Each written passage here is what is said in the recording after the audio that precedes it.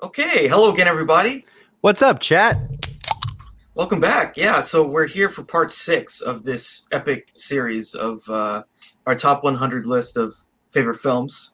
Sort of a short week. We did the last one on Monday and doing this one on Sunday. So we're just keeping the ball rolling, keeping it rolling. Gotta get them out there. Gotta get the discussions out there.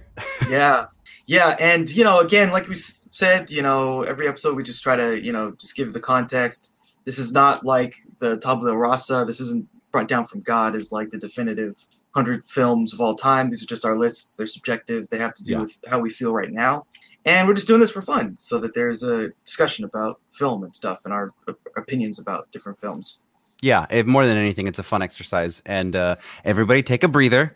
Breathe in, breathe out. We made it. We're in the second half now. So if you're just joining us in the second half, that's, probably a good idea. You skipped 15 hours of the rest of the conversation, but it's fine. Put us on 2X and, just hang out and strap in because the second half of our list should get really interesting. I don't really know what to expect from Ibrahim's list. I know my list is going to be half traditional picks, half just bizarro picks. So, it's all subjective. So don't take it like, we're not actually counting down the top 100 films of all time. We're just doing the ones that we really, really like. And we're giving you all of the context as to why that is. Yeah, and again, a lot of this is just for discussion's sake. Leads to good discussions. Like we've talked about a ton of different films, a ton of different films. Yeah, very many. So that's kind of the fun part is like talking about different stuff and seeing like, I've never heard it. Like there's a lot of films Lucian's brought up that I've not seen. Same on the other side, and some of the side discussions are really interesting as well. So it's fun maybe going back and kind of digging through the timestamps and seeing what's going on with our picks. Yeah, some good movie pitches. Yeah, right. For anyone who knows certain people in the film business, maybe you could get a movie out of it. Yeah, you know what? Sure. Yeah. Cool. Well, let's get started. So we're at number 50, and so yes. I guess Lucian, you're going to start on your number 50 for today. Mm-hmm. So what you got? Yeah, dude. My number 50 is Jimmy Popeye Doyle coming in, The French Connection. The Hackman cometh, dude. He's coming in. He's hunting you down. He's saying racist shit. He's all about. He is a complete picture of this character. What an interesting character. He's a cop. He's a narcotics officer, I believe, in New York City. The movie came out in 1971, so it's set, it's contemporary with that time. And this movie is known for obviously the car chase scene at the end and kind of the innovative, like the street filming that they did where they didn't really have permits and they just kind of showed up and they kind of orchestrated the whole thing. The reason that I love this movie and the reason it's on the list, and there's another movie from Billy Friedkin on the list already, is Billy Friedkin.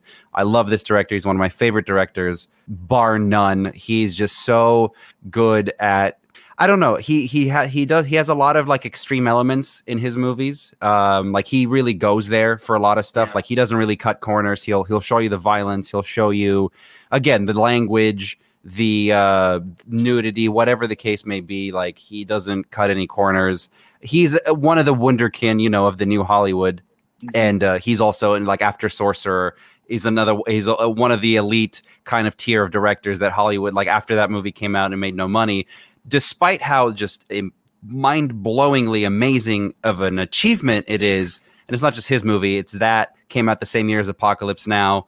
Came out a year before Heaven's Gate. So like we talked about this already, like, but he's one of the guys that was right in there with, Coppola and Cimino and all of those people. But before that, what really got him started was The French Connection. He'd done a couple movies for like Sonny and Cher and like stupid commercial shit like that. And then The French Connection comes out and it's just this really hard boiled, gritty detective cop movie. And it's got Gene Hackman and Roy Scheider. And Roy Scheider's so great in this movie. Roy Scheider's like the kind of, he's like the angel on his shoulder and on Popeye Doyle's shoulder, and Popeye Doyle is just entirely the devil. And he will stop at nothing to get his man. And this movie has a weird ending. It has a weird, like, William Friedkin ending, the same type of ending that you see later in To Live and Die in LA, which is on my list. It's not like a satisfying ending. It's a little bit of a twist ending. It's kind of like a But worth seeing for the car chase. I mean, worth seeing for the character of Popeye Doyle, for Gene Hackman himself. And it's just got such a grit to it that that you don't really see in early 70s movies. And they've got a lot of really good, like we were talking about how some of these new Hollywood guys were like students of other film movements that the generation before them was not. So there's a lot of like French New Wave in here. I want to say there's a lot of kind of just long still shots. We're following someone, walking across the street, and it's composed and blocked in really interesting ways. And I just can't say enough good things about The French Connection. Yeah, it's one of those super classic films. Like, that car chase is great. Again, Gene Hackman in this time was just so amazing. Just firing off, dude. Yeah, just performance after performance that was classic and incredible. Earlier in your list, you talked about one. It was him and Pacino in sort of like a Scarecrow. Yeah, Scarecrow. And yeah, he's just like, again, he's really good in this. He's really good. Yeah. And yeah, it's some, because this place takes place in New York, right? Mm-hmm, mm-hmm. Yeah, it takes place in New York and was like shot in the streets of New York. Yeah, New York at this time was like in the doldrums. Like, this was one of the worst times. The crime was like through the roof. There was, I think they got into this in like that movie Joker. Like, there was these, basically there were times where they wouldn't pick up the trash. There were giant rats all over the place, like giant rats, and it's just like, man, and the crime was swelling up, and it was kind of destroying society, and then the reflexively what it created in the police was equally as crazy. Exactly, I was just gonna say that. That's you've kind of just summed it up. Yeah, it's about the kind of like Popeye Doyle is like the mirroring of the criminal world, but from the police perspective, and he's just as corrupt as the rest of the guys, or he's just as corrupt as the criminals in terms of he'll go to any lengths to stop them. And I just now remembered this movie also has a couple scenes like when they're in the chop shop and they're like completely breaking apart that car to find the drugs inside the car or whatever, and it's very like it's very like, I don't know how to, like, it doesn't feel staged. It just feels like you're in a room watching these people break down a car, like manically looking for drugs. And it's kind of the same vibe that, again, with the money printing and To Live and Die in LA, it's just got that like raw kind of like it's got some voyeuristic kind of tendencies. I don't know. It's an interesting movie. And like you said, it's an absolute classic, but yeah. Yeah. It's almost like they're fiending for drugs too, or something, right? yeah, but like for a different, a different reason. Yeah, allegedly for a different reason. But then by the end of it, you're just like, I don't even know who I like. Yeah. That's the thing too. Like, there's no real good guys, right? And that's not really. Yeah, and that pulling that off well gives you a certain feeling, because it's like that's kind of how the world is on some levels. Like, sometimes it's just things happen. And we'll get to a film that I'll talk about later, which kind of really goes into kind of stuff like that, where trying to do the right thing can make things go even worse. Yeah. So I feel like that was in the myths around this time. It was in the ether for sure. The 70s was definitely like there was a lot of turmoil. Yeah. And special shout out to The French Connection 2. Directed by John Frankenheimer. Not as good as the first one, but damn, what a movie. That movie's got just real quick, it's got like a 20-minute scene where Gene Hackman's a heroin addict, and he's like coming off of his addiction with this like French dude in this like French prison almost. And it's intense, dude. French Connection 2 does not fuck around. I recommend it. And also, I think the second movie ever named 2 after The Godfather Part 2. There's like a historical thing about that, because after Godfather Part 2, because the classic story is that the studios didn't want to call anything Part 2 because they just assumed people expected it to be the second half of the first movie or whatever movie that they saw. So French Connection comes out, French Connection Roman numeral 2, and it's a straight continuation. It picks up right at the end of the first movie, and I don't believe Roy Scheider's in it, which kind of sucks, but Gene Hackman is fucking manic in that movie, and it's great. It's great stuff. Came out like 1974 or something. So yeah, he puts in work with these performances. It's amazing. Yeah, absolutely. Amazing. Cool. All right, so my number 50 is a John Ford film, The Searchers, sort of probably known as like his best film. Love it.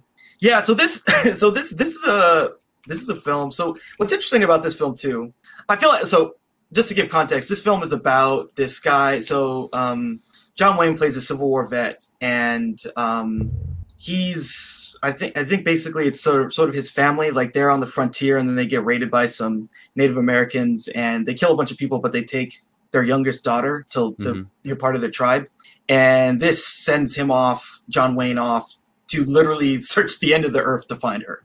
And, you know, throughout, we're kind of questioning why he wants to do it, because it seems a little, you know, there's a lot there. This is a very dark character. He's very, very dark. One of the things that really stood out to me, I think probably like the first or second time that I watched it, like this guy, the main character, is so evil that he will do this thing, like whenever he kills a Native American person from a certain tribe, part of their religion is that if your eyes are gone when you're dead, you can't see when you're dead, so you'll wander the afterlife blind forever. So he'll deliberately cut people's eyes out after he kills them. Like this dude is really hardcore. Yeah. And yeah, they just spend most of the movie just like looking for these people, and we kind of think, you know, is he going to kill her? Is he just not going to accept that now that she's sort of been assimilated into this Native American tribe, that he's going to kill her? Is there a sexual thing there? Like, there's a lot of questions that we have to ask. And then, you know, at the end, he finds the tribe, he kills these guys, he chops the head of the tribe, chops his eyes out, finds her in this super dramatic moment. He doesn't kill her. He takes her back to the family, and we get one of the greatest shots of all time of him standing outside of the door, and we just see the frame of the door. And what's so powerful about this film is that this film is actually sort of a revisionist. It's really kind of attacking the thing that John Ford spent most of his career building up, creating these characters that are like John Wayne, these people who go out and they do violence, but it's for the greater good. This film is saying that those people have no place in the society that they're trying to defend. And at the end, he just sort of can't be a part of this thing, and he kind of just walks off into the sunset, and that's it. It's an incredible film. It's an incredible film. I kind of feel like, unfortunately, I think that this film is kind of, I think people that watch it nowadays, like if you saw this today, I think a lot of people kind of don't get what made it so special, like why it's so referenced, why it's so revered. They just see John Wayne just going, you know, just like being super evil, and they're like, what the hell is this movie? But this movie is actually really subverting what the genre had done for so long, and done by one of the greatest, you know, directors of the Western genre. It's really amazing what this film does. What's really funny to me is, like you said about this movie, is it flips kind of the whole notion of like who we should be rooting in a Western for, you know, like the hero that, it's very meta, because it's like the hero that John Ford created, you know, like he puts him in Stagecoach or whatever. But before that, the Stagecoach was this like big coming out moment. You got that shot where, like, you know, we push into him and he's got the gun on the horse and whatever. So like John Ford creates John Wayne in a way, in many ways. And then, like it just flips it on his head. And then when you ask him, you know, like when you said, when people ask John Ford about like, so what do you think about how you're evolving your own genre? He's like, I don't know what you're talking about. I'm just making movies. Like, it's so funny to me. It's so funny. Yeah. But this is absolutely one of the great, because you know me, I mean, I love when you take a thing that's idealistic or just kind of is saccharine in any way, and then you flip it on its head and you expose the darkness. I'm obsessed with exposing darkness. And this is a great, the fact that this comes from John Ford is pretty phenomenal. It's unbelievable. And it's really funny that I don't know. I don't know if we know if we'll ever know why he's kind of like very coy about it, because he then does it again with like The Man Who Shot Liberty Valance, which is all about these kind of the mythology. And sort of subverting these kind of lies and fairy tales we tell about people and make them great. And that's again another one where he takes John Wayne and he kind of presents him in a way, and also he presents him in like, he shows him as weak almost. And also what's his name is in that too? Jimmy Stewart? Lee Marvin. Oh, Lee Marvin is the bad guy, dude. Lee Marvin is the bad guy. Yeah, it's just, you know, it's just, you can clearly see there's a progression. Yeah, there's a progression and there's a movement. What's so amazing about this one though is that it's so subtle, right? We don't know for sure how it's going to play until the end. And it's only at the very end when he doesn't kill her, when he goes to the back home and he gives her back to them, and we get that final shot. That's when it totally pays off. That one shot pays off the whole thing. But up until that point, he could have just, I don't know, maybe not killed her, but like we could have had a totally different ending that kind of made it like, yeah, he had justified, and he did the right thing for America, but it doesn't do that. We could have had that, yeah. I would have expected that too from John Ford, even. Yeah, but it doesn't do that, and it just kind of he goes off into the sunset and sort of. What's interesting too is then John Wayne does an homage to another previous Western character. So the whole thing is like it's layered and layered of Western mythology. Yeah, just parting itself out, and it's something to behold because I just feel like we're a little bit too far away from the Western being the dominant force of entertainment in American pop culture for people to see all the things that this film's doing. But this film is so influential. It is so absolutely that one shot alone of the doorway of the house that he does like twice in the movie. One of the most iconic shots of all time. Yeah, absolutely. And I think to its detriment even because like you said, like it's been referenced so much. Like most people, I would wager to say a lot of people that haven't seen this movie have seen that shot either in like a montage of like the best movies clip or whatever, or they've seen it in the TV show, or like they've seen it referenced or parodied or whatever. And it kind of robs it a little bit of its kind of impact because you're supposed to sit through the whole movie to get to that point and to really understand it. And so like a lot of people have seen that shot and they kind of are like, yeah, it's, like it looks really good for a 1950s movie, I guess. Like, what am I supposed to get out of this? Like, people don't really know what to do with it. I would assume, like, I'm talking about like the TikTok generation who like maybe has seen it like as part of a clip somewhere. But yeah, like to consider the context of like 80 years of just Western movies, like straight up. Yes. Yeah. Absolutely. Yeah. Absolutely. And Western TV shows. I mean, I remember my grandfather, like that's all he wanted to watch. Was a Western TV show. That was it. That was what he was about. It was their Law and Order. It was Law and Order. Every episode, some crazy shit happens, but the good guys are going to get the bad guys. And in this case, the white guys are going to kill the bad guys, whatever. Or like Bounty Law, whatever right? they are. Sure, Bounty Law. I love Bounty Law. Yeah, it's literally Bounty Law. It's like, there's a guy in town, and then some. He's gonna get the outlaw. Yeah. Yep. Like that's exactly what it is. That's exactly what all these things were. And we just got, like you said, 80 years of that. 80 years of that, and it was all basically the same. And he really, again, he invented a lot of the things that come with what we think of as the Western. And just even like how this movie affected stuff. The spaghetti westerns, the Sergio Leone stuff that we love. We don't get that without this. So like on so many levels, like all of it is amazing. Absolutely. Yeah, I love westerns and I love this movie, and I'm glad you brought it up. Yeah. So that's my number 50, The Search by John Ford. Cool, great movie. Yeah, we're getting into it here. Yeah, cool. Well, number 49, then. You never had me. You never had your car. The Fast and the Furious. Come on. Granny shifted, not double clutching like you should. You're lucky that 100 shot of NOS didn't blow the welds off the intake. You almost had me? Come on. It's just absolutely one of the greatest movies ever fucking made. I don't know, dude. I fucking love Fast and Furious. It's such a meme that I just can't help but like be astonished by it still. I was going to put probably my favorite one to rewatch again is Fast 5. I would say if anybody's ever interested in the Fast and the Furious, just skip all of them, watch Fast 5. I mean, if you really don't want to watch like all of them, it's getting to a very high number right now. Yeah, just that is kind of the crown jewel. But you cannot, and I know this is going to sound cheesy and cliche, but you cannot, like the heart of the original is kind of what makes the whole franchise work for me.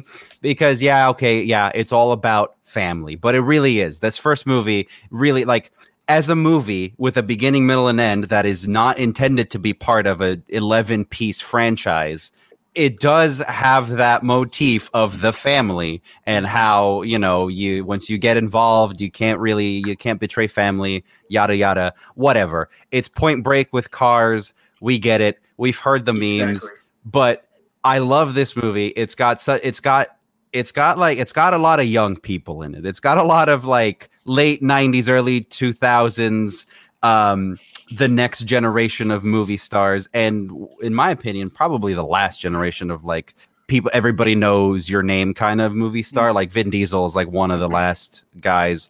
I don't know. Like, you know, he just showed up in like a trailer for a video game the other day at the Game Awards, and people were like, it's Vin Diesel. Whoa. So like he is super recognizable. Of course, for me, a huge part of it is Paul Walker. I grew up with these movies, but in particular, like I got really hooked on Paul Walker after Too Fast, Too Furious. And I started watching all of his films and like reading about him. And like, I watched all of his films, dude. I watched like Into the Deep and The Lazarus Project and The Life and Death of Bobby Z. Like I was really, really into Paul Walker. There's some good ones. He's I mean, yeah, it's depressing. He did like a Christmas movie once that I like rented from Hollywood Video just because he was in it. So I was a big fan. One where he's a cop and like he loses his gun or something like that, and he has to find it. You remember that? One? Was it Running Scared? Running Scared, yeah. Yeah, that movie. That's a good one, dude. That movie's insane. That's a really good one. I'm really glad he did that because that's like one of the best things he ever did. Absolutely one. And it probably wouldn't have been made without him. Yeah, right. So there's that like young energy to it. The script, among others, is penned by David Ayer, and so that's why I love like that line that I just read to you. Is just it's got all of that like douchey LA. Like he just nails those characters, and Vin Diesel is one of the Dom Toretto is one of the great LA douche characters of all time. And I'm not going to make an argument that this is on par with The Searchers or anything. That's stupid. But for me, for my personal the way I feel about movies, this is absolutely in the canon of the greats, dude. I fucking love this movie. There's a reason why this starts a massive franchise, right? And even one where it kind of goes off the rails. So like Tokyo Drift and Too Fast Too Furious was like it was good, but it was still kind of veering off from what it needed to be. I've never seen a franchise jump the shark multiple times and survive. Yeah, and come back and still keep going. Yeah.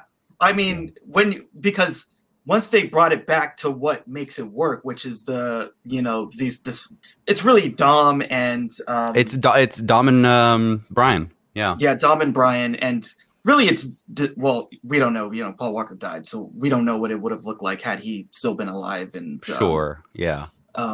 I mean, obviously it still would have worked. But yeah, we'll never know. But yeah, I mean that relationship, that's what really sells it. And again, like they basically did a reboot with the fourth movie, and then the fifth one is like it's like the Empire Strikes Back of the series. It is absolutely the Empire Strikes Back. But I got to tell you a story about that fourth movie because so growing up, okay, so I'll give you some context as to why I love these movies so much. In Romania, movies are expensive. Everything was expensive. It was like, it was still only about 10 years after the fall of, communism. So it was like, everything's kind of hard to get, but we're getting them. The internet kind of changed everything because, I got a computer and we had like a local network and people were like passing movies, like pirated movies along and stuff. And Too Fast, Too Furious was one of the files that I got. And it was one of like 3 or 4 movies that I had on my computer, and I would watch it daily. I mean, all the time, yeah. Daily. I've seen Too Fast, Too Furious hundreds of times daily. Yeah. I can point by point, I could regurgitate that movie to you. Yeah. But like even that movie it was like Vin Diesel wasn't in it. I liked like Tyrese, haha, funny, whatever. But like it didn't kind of have that same heart. Tokyo Drift really didn't do it for me at the time. Obviously, I love it now. I love that they had somebody that was smart enough to say, okay, some of the characters in Tokyo Drift, like Han, bring him forward into the franchise. Keep it connected, because Tokyo Drift was supposed to be a straight-to-DVD movie. Yeah. But then in 2009, I remember I was sitting at home on my mom's Dell laptop, and the trailer for Fast and Furious came out, and I believe it was like on iTunes exclusive or some stupid shit like that. It's like you can only watch it on iTunes. So I downloaded iTunes to watch that trailer. And the beginning of that trailer is the following shot of Paul Walker like running through. He's like chasing a guy, and he's like running through this building. And he like jumps out of the window, and then you're like following him. And I was like, oh shit, Paul Walker's back. It's like, that's amazing. And then at the end of the chase in the trailer, he ends up in the room, and the guy standing against a window turns around, and it's Dom. And he's like, oh, O'Connor. And I just like, my brain just had an aneurysm. It was such a great moment. Yeah, and that was when they really like brought it back. When they really like once they got everyone back, it was again that's why I say it was a reboot, but like it was almost like, you know, bringing it back to what it was supposed to be from the beginning. Because they just, you know, people got too big for what they needed, for what they were, and they you know, they couldn't get everyone back together for the second movie. And the third movie, again, like you said, it's sort of this sort of prequel-ish thing. Yeah, I mean, so, we got Triple X instead of Vin Diesel in Too Fast, Too Furious, so I'll take it. But yeah. Which is, you know, but everybody was. Yeah, everybody was trying to launch their own kind of thing at that point. Yeah, they were like, I'm too big for this. And then they were like, Universal started paying people money. Yeah. And they found themselves with a massive franchise. What I love about the whole thing is like, it really is just about these characters and their relationship. And then there's the cars, and there's the craziness. And then we get stuff in later sequels where we just turn them into superheroes.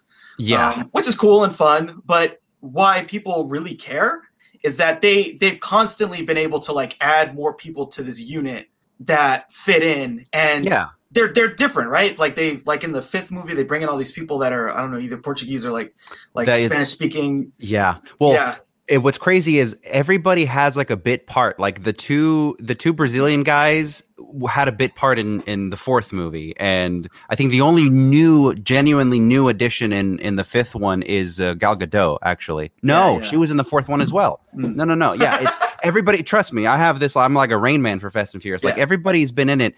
The biggest moment for me was in Fast 5 when they brought back Matt Schultz's character, who played Vince in the first movie, who also plays the one of the bad guy in the Transporter that we talked about last week. He was pretty big in the early 2000s. They brought him back from the first movie, and it was like, you know, it was like Dom and Vince, and he's like, "Oh, Vince, I got a job for you," and he's like, "Oh, thanks, Dom. You know, I got to provide for my daughters or whatever." And it's just like, yes, and like that is the lifeblood. He's got to fight for his family, and it's always and they're always finding ways to like to make references to the older movies, and I really like that they have their finger on the pulse of like what really kind of is the lifeblood of this franchise, because they could just be doing, you know, Law and Order episodes where every week Dom Toretto and Michelle Rodriguez take out a super criminal, and they do that. That was another thing too when they brought her back, because like we see her die in the fourth movie, and then they just set up all these mysteries like, oh, she's alive. It's so stupid. Why? That was for number 6, right? That was for number 6. They brought her back again. Yeah. They said, oh, she's alive, and then that was the teaser. And in number 6, they kill Han, and then in number 9, they bring Han back. Hashtag justice for Han. Justice for Han is like a big thing. Justice for Han was a huge thing, and like, you know, like they just do. It's just kind of amazing that the franchise, again, the joke is like, they started stealing DVDs and DVD players, and then it became the Avengers with with cars. And it constantly amazes me, and it puts a smile on my face whenever you see a Fast and Furious movie on the top 10, you know, grossing films of the year or of all time or whatever, and you realize it is a purely original. I mean, not to say that like it's an original, but it's like an original concept. It's not based on anything. It's Point Break with cars, but it is it's an original thing standing up next to Star Wars and Marvel and you know, all these other things. Yeah, it's totally. It is hilarious IP in and of itself, and it's really like there has to be no franchise like it, where it's constantly evolving, and like it starts off with this one random movie that you know, we all saw it, we all liked. A lot of people watched the sequel, the third one. It's just there's something about it. There's something about it that keeps perpetuating. It's really unassuming, but like a lot of like, the sequel comes out, it's fine, it's whatever. It's like really, really like deep early 2000s, you know, like you would Ludacris and all that.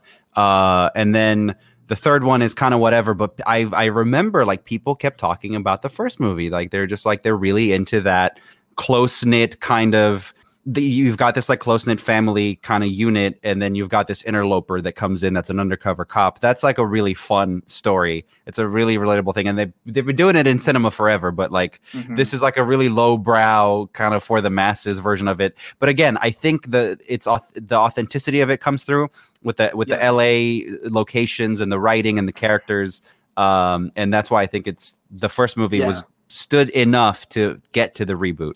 And it's also like, there's this, what really makes it work, right, is it's Paul Walker and Vin Diesel, and like how they're kind of coming to where the other is at, right? Mhm, Like mhm. like Dom is, he's out, hustling and like stealing stuff, Right. but the Paul Walker, his character, he always wants to be on that side. Right. He He's always wants always to be on that side. Like that's who he is at heart. yeah, That's yeah, who he yeah. is. And Exactly. all this other stuff is holding him back. And again, that's why the fourth one is so good. It's like, yeah, he was like in the FBI or something. Mhm, And it's mhm. just like, he's not gonna stick with it, He's not gonna. Yeah.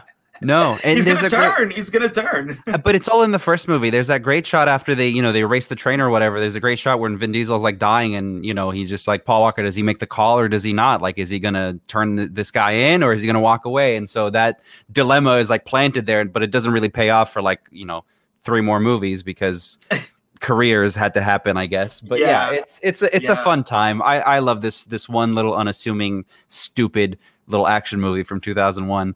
So yeah.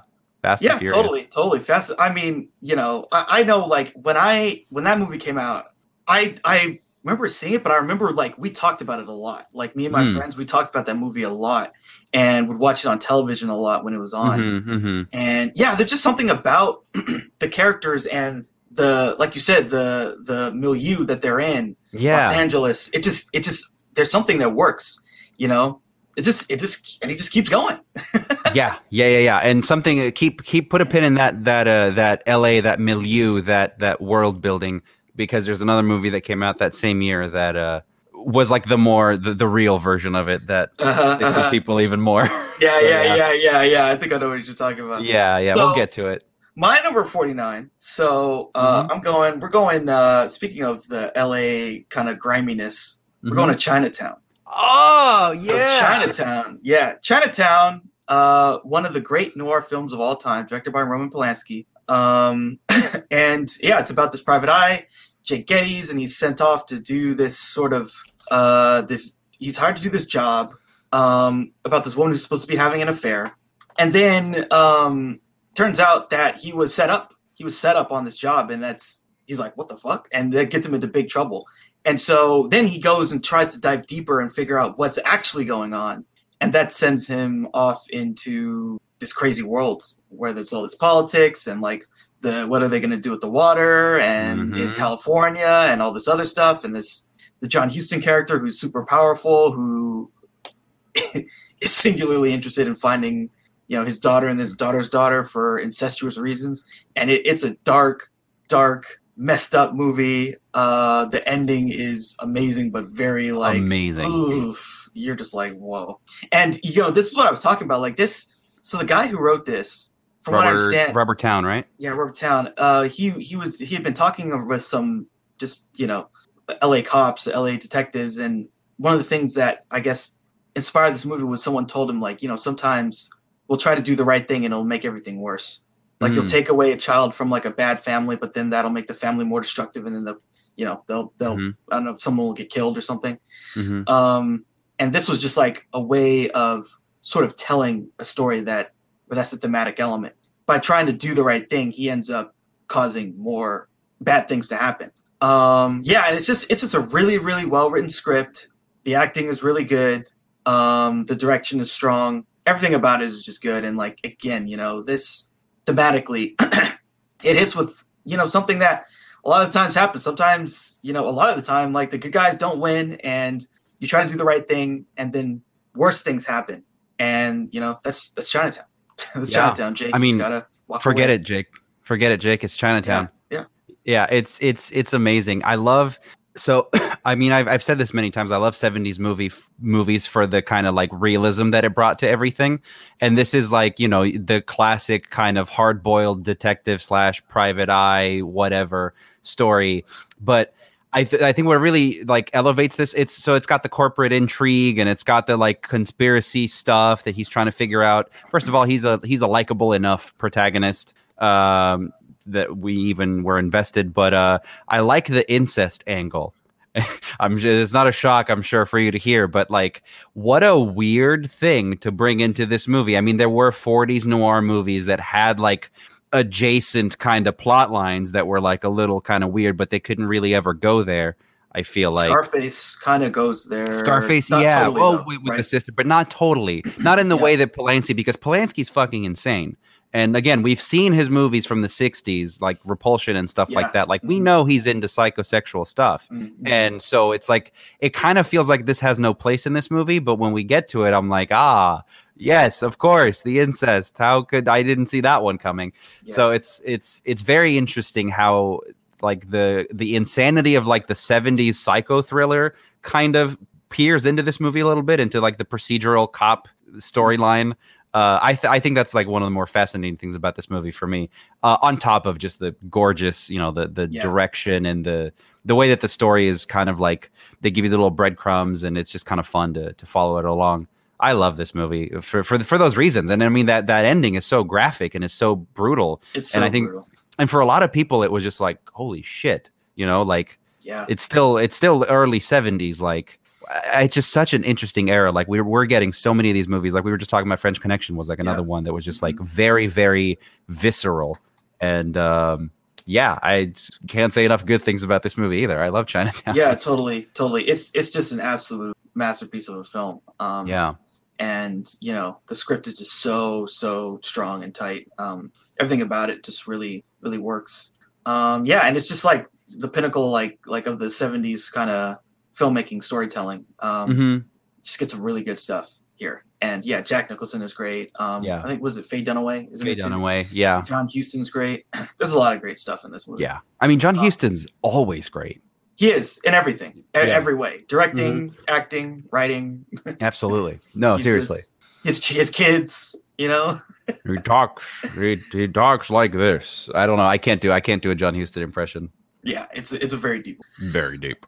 And like, I think there's even this movie. I don't know if you've ever seen Rango. But Rango is like the animated one? Yeah. I haven't seen it, no. Yeah, it's basically this storyline, but done in a Western cartoon with Johnny Depp. Yeah, it's a good movie. That's right. Yeah. I remember that. Movie. Yeah. I mean, so many movies have done Chinatown. So I mean, even up to like we talked about Motherless Brooklyn, even up to last year, it's basically Chinatown. Mm-hmm. Like he had this idea. He was like, I'm going to adapt this book about whatever, some crisis or some kind of injustice that happened in the book was written in the 2000s, I think, or whatever. And he was like, I'm going to set it in the 40s or 50s or whatever.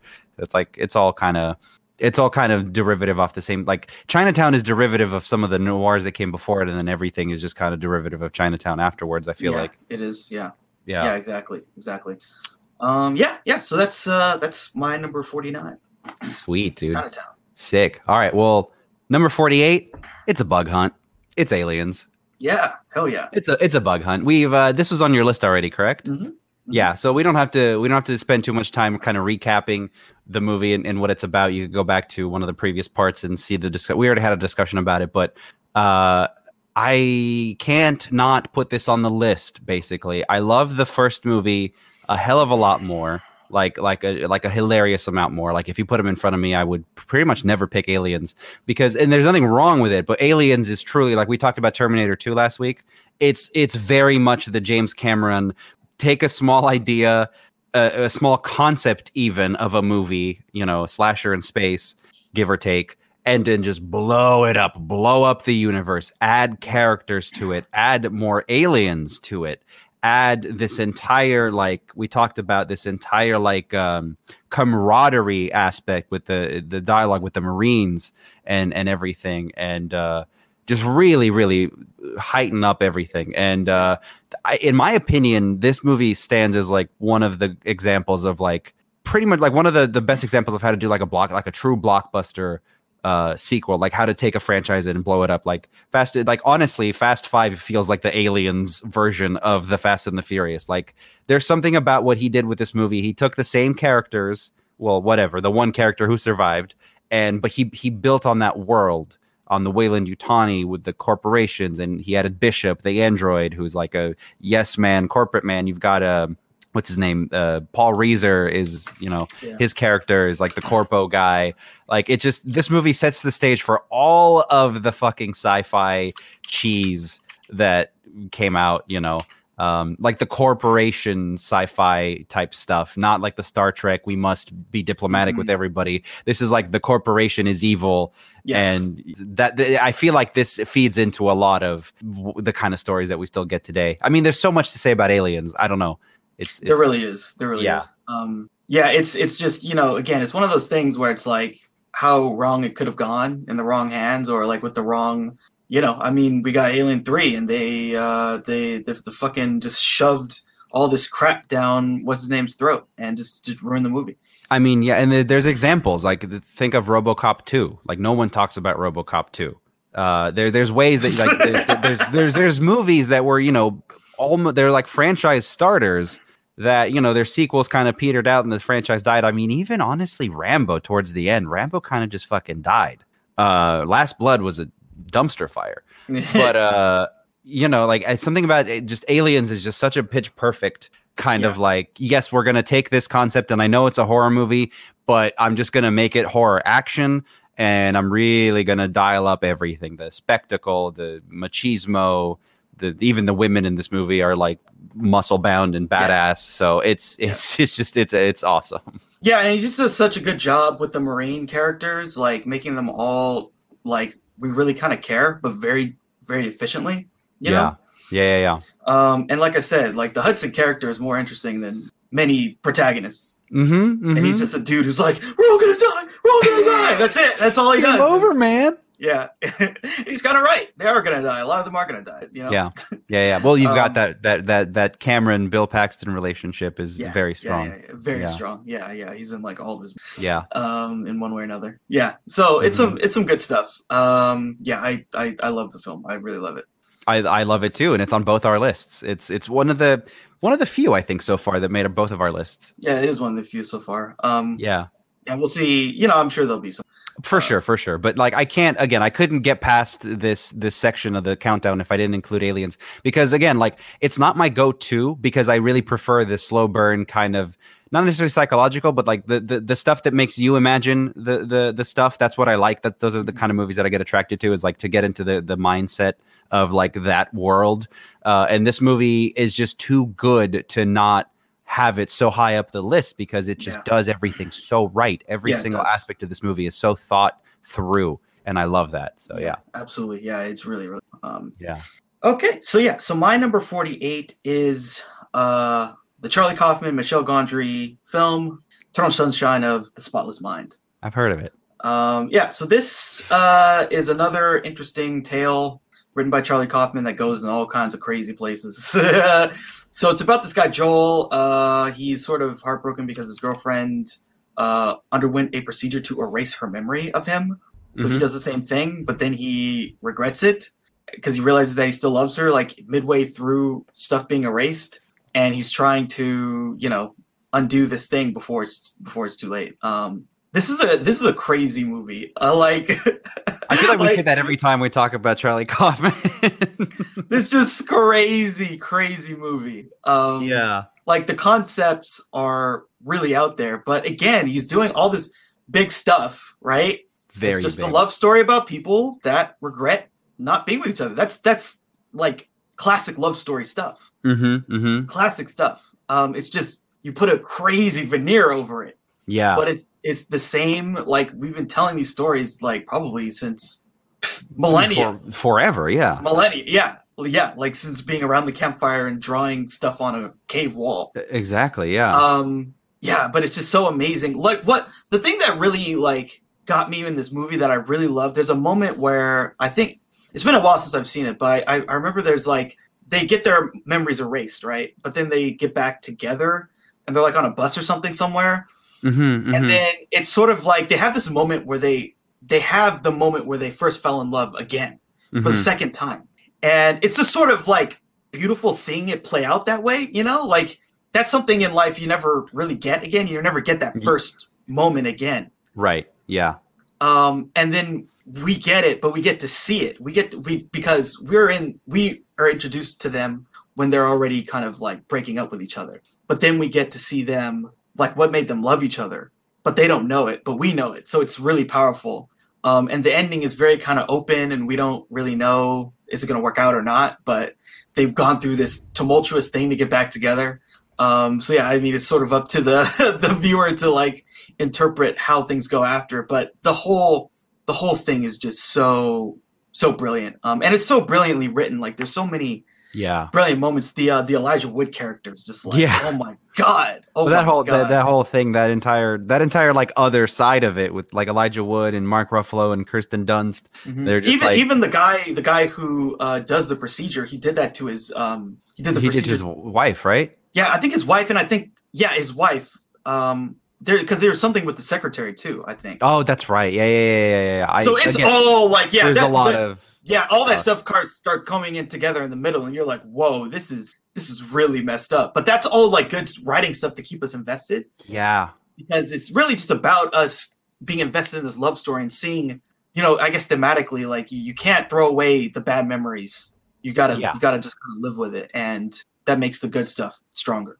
Correct. Yeah. I think that's you put it well. I think that's probably the thesis of the movie is what you just said. But it's what a weird execution of because like the story comes through, and like you just pretty much summed up what the movie is about. But watching this movie is not that experience. This movie is this weird kind of almost sci-fi, surreal almost. It's got surreal tendencies. It's a very strange like structure even. So like, I think I say this every time we talk about a Kaufman movie is like, he does so much to keep you kind of like thinking about the mechanics of the world. And you're like, what the fuck is going on? Yeah. But at the same time, like on a subconscious level, almost like you're taking in the message, you're taking in the narrative, you're understanding it, but it's just the veneer of it, like you said, is just it's like so bizarre.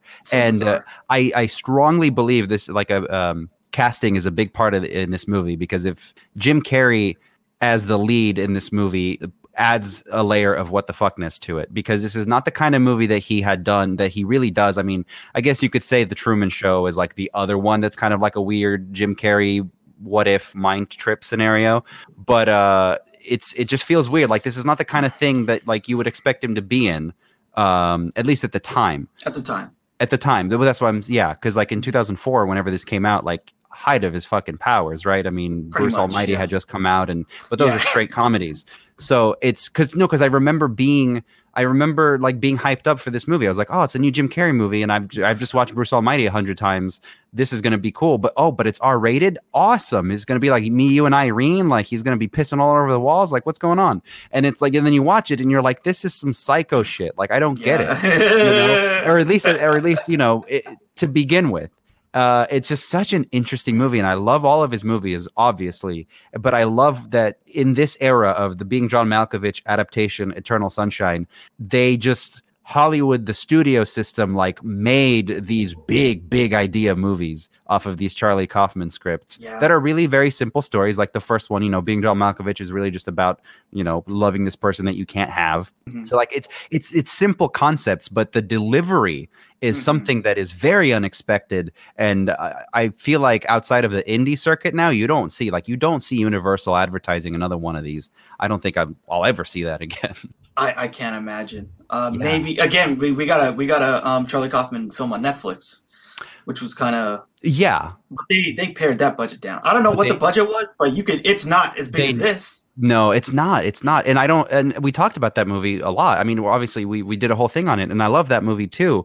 But you can tell it just doesn't have the same muscle behind it. Like again, to get Jim Carrey, Mark Ruffalo, Elijah Wood, Tom Wilkinson, all of these people in this movie and sell it to the mass market audience. Like I just don't.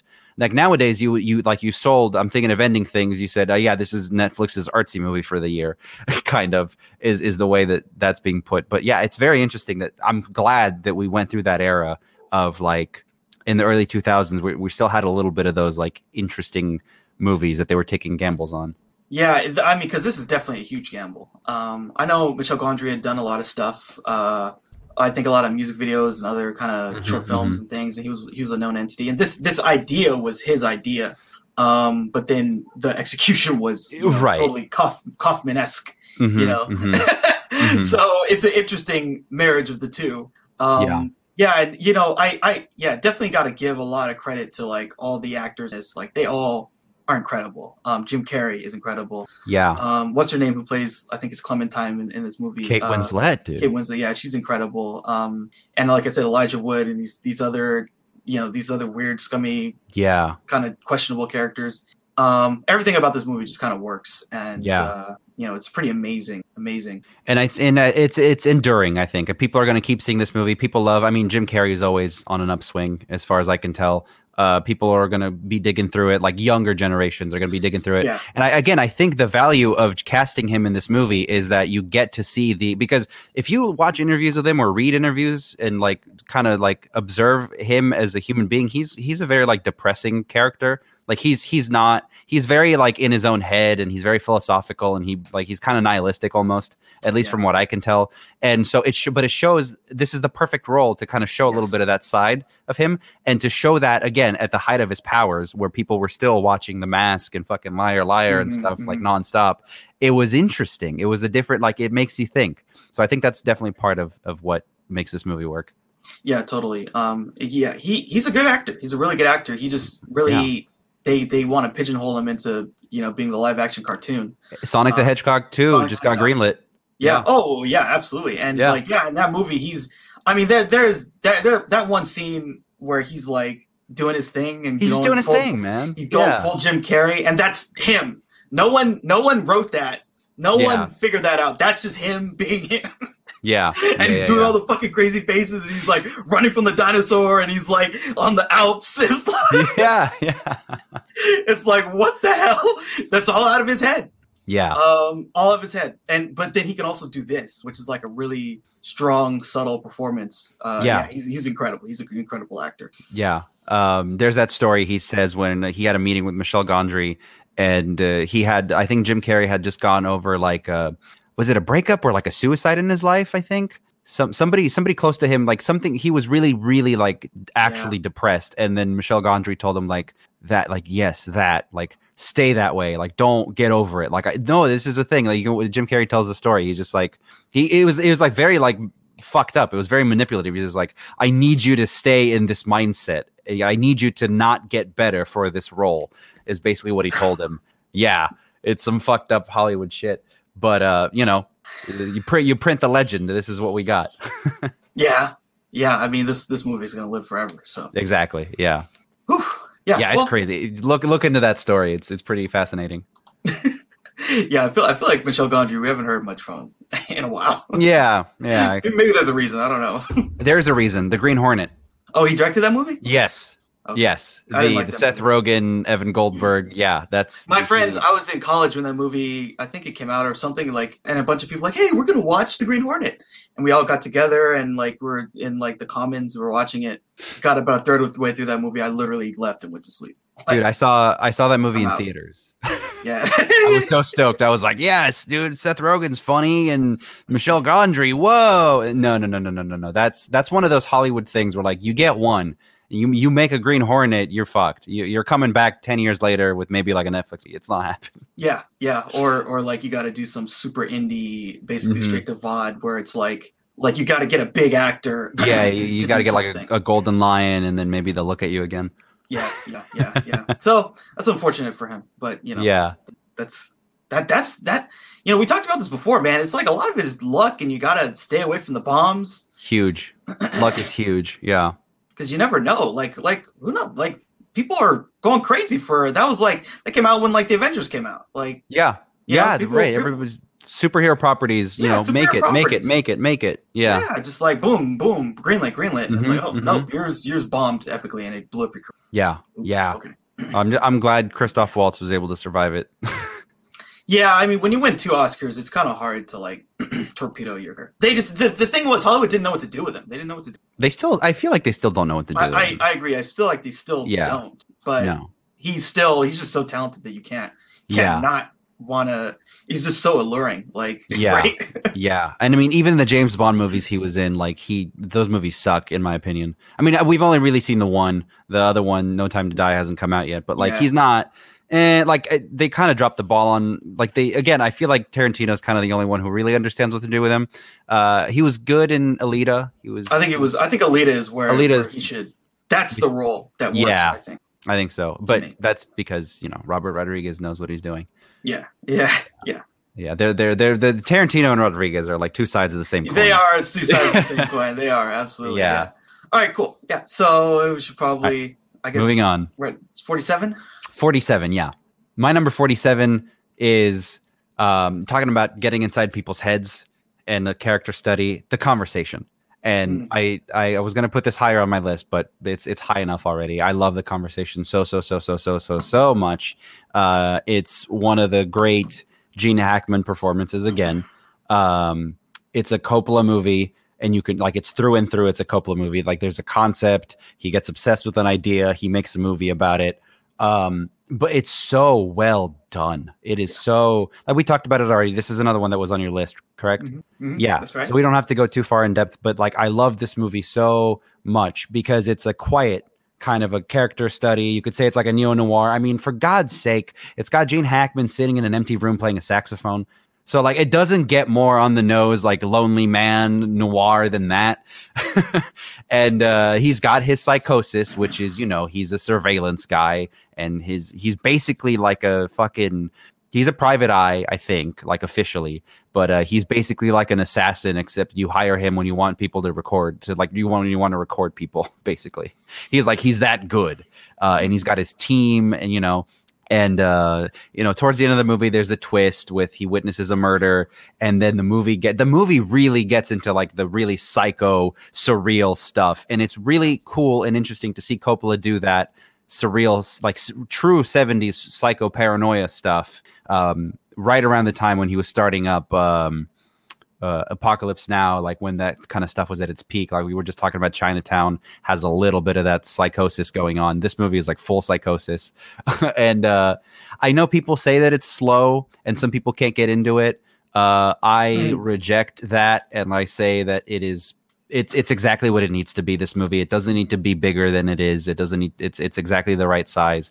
John Cazale in this movie he's got some of the best, like one of the best facial performances I've ever seen. Like that scene where they're at the convention after like they have a falling out or whatever, and they find each other at a convention, and like Gene sees him like working for another company or whatever, and John Cazale just gives him this like pouty kind of like sad look, and I love that look. It's just a great acting moment for me. And I just love everything about this movie. Obviously, I'm a huge Coppola fan, but this is like Coppola kind of like, I mean, really at the height of his powers, but like kind of digging into a little bit of the more surreal stuff that he kind of went maybe too far in with Apocalypse Now, and he got burned for that. So he doesn't really like do it too much, but it is in his heart, like the surreal psycho stuff is like very much at the forefront, because he's done a couple movies like Tetra is another recent one that he did that is like a little psycho. So I love a psycho Coppola. I love Gene Hackman, and I love John Cazale, and I love this movie. Yeah, this movie is really great. Again, Walter Murch did the sound. The sound is just absolutely incredible in this film.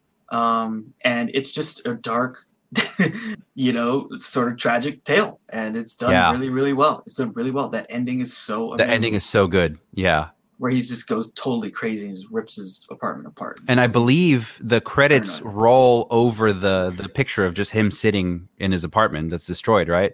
I think that's how it ends. Yeah, that sounds about right. Yeah. That's just like such a cool way to, like, it doesn't fade to black or anything. It just kind of leaves you in suspense. You're just like, what just happened? This guy's lost his fucking mind. So yeah. And we have no idea. We have no idea what. Yeah, we don't know like what happened or not. Yeah, and there's all of these, again, the paranoia is laid on so thick in this movie. There's all of these like corporate powers and conspiracies that are like kind of at the top of his mind, but you don't really see. Like you see Harrison Ford as like an agent of the corporation, of the guy who, whatever. Like it's just, it has this like air of like the world is out to get you kind of, which is. It gets flipped on its head, because that's kind of what he starts the movie out as, is just he's the guy recording everybody. So yeah, it's a great. It's just such a great storytelling thing too. What's the worst thing that could happen to someone who's an expert at bugging people? Right. Not that he gets bugged, that he thinks he could, because he knows so much that he knows that someone on his skill level could do something and he could maybe never know. Yeah, And then what does that do to you when you just always feel like I'm being watched? Mm-hmm. You go crazy. Yeah, I think this is another one of those movies that's going to keep being rediscovered over and over and over again, because people always watch The Godfather and they know Apocalypse Now, but like this movie keeps coming up, ironically, in conversation. Yeah, it's a great one. So my number 47 is Ben-Hur from 1959, directed by William Wyler. Charlie Heston. Yeah. Just a quick side note with him. I watched True Lies like recently, and he's in that, and they make him look like fucking like Nick Fury straight up. Like they base the character, got a fucking eye patch, and he's like, "You guys, where's Captain America? You gotta stay." It's just like. Anyway, but yeah, this movie is like one of the great epics of all time. Oh yeah, one of the absolutely great epics of all time, and it's about this guy Judah Ben-Hur, and he's a Palestinian Jew in the Roman Empire, and then they he gets fucked over, sent into slavery, and we just get all this stuff. Like there's stuff of him on a fucking boat, and they're rowing and shit. Yeah. Of course, we get one of the greatest scenes of all time when it's in the arena. The chariot race. The chariot race in the arena is just like absolutely one of the most cinematic things ever put the film. God. Absolutely, dude. And then he sees Christ, being killed and all this other stuff. And then, at the end of this epic, he kind of finally, rescues his family, does all this stuff, and it's positive. But it's just a massive, like, this is what they were doing in the 50s to compete with television. Just do something you could never see on television. Yep. And really something even like, we had talked off the air about, I saw a really, really good 4K version of Lawrence of Arabia, which I think finally gets close to what it's like to see it the way it's supposed to be shown. In its original state. Yeah. And this is, again, it's another one of those things, like, they shot it in like 60 millimeter and they did all this stuff and it's super epic, and it's really like the I think they shot it in like, I forget what I was just looking at it. Yeah, what the aspect ratio was or what they called it, because they had a whole bunch of different like super wide. It's super formats. wide. Yeah. Mm-hmm. It's like 276. Yeah, it's like a very wide aspect ridiculously ratio. Wide, yeah. Ridiculously wide aspect ratio. And so it's really hard to like bring that down onto a television screen. It's just, this was meant to be seen in a theatrical experience. Yeah, well, let me tell you, I saw this movie as a kid on VHS, I think, and it was like a bootleg VHS. It wasn't even like an official one. So, but even still, and it might have been pan and scan, I don't remember, but like even still, I was riveted as a little kid for 3.5 hours or however long this movie is. I was so into it. And this movie actually is brought up a lot in like Christian circles, as far as I could tell, having been in that world, because of the Jesus scene, and because it's like some people consider it a Jesus movie because, Ben-Hur kind of like, that's kind of his like realization moment or whatever in the film. So that people look at it as like, it's like a Christian film. But I mean, as an epic, this movie is massive, and it gets talked about a lot, but not as much as like Lawrence of Arabia or some of the other like David Lean movies. But you're right, like height 50s spectacle movies of like, you absolutely cannot get this anywhere else. You come to a theater, you get a program, you sit your ass down, the curtain rolls up in this massive fucking theater, and you're watching this thing. There's an overture. Of course. You listen to the music, it gets you into it. The story opens up. There's an intermission. It's just all this stuff. It's just, this is a bygone era of film. Today they would have turned this into like a miniseries or some shit. Absolutely. Well, they fucking did a remake of this a couple years ago. They did. And that made me very sad. This is one of the Houston children. Oh. It was No. I wouldn't. I mean, but this is a remake. So to be fair, this is a remake. This film is a remake. But they made it in like the 20s and like kind of before they really sort of could do it justice. Totally. Right. And this film does the story justice. Yeah. I mean, right. I mean, Scarface is a remake as well. Like, the ones that we talk about tend to be the ones that kind of get made at the right time for the story, for whatever, like for Ben-Hur, for something that has so many like eras that it has to get through. This is the absolute like most comprehensive, like epic experience you could have. And it was shot on 65 millimeter. It was at the time where like all of these big movies were being shot on 65. I pray to the gods that we get a 4K version of this. I did. Yeah. I watched, I believe the first part of that Lawrence of Arabia that you told me to watch.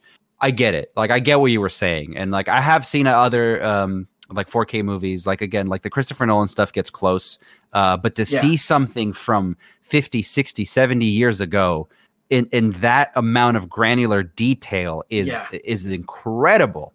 It's a great thing, and I think it's like under like they don't sing the praises of it enough. Like I think it's a huge thing that we finally have that fidelity. But you know, it costs a lot of money to restore movies like that, and the studios have to make they have to balance that checkbook and figure out like, are enough people going to buy Ben-Hur?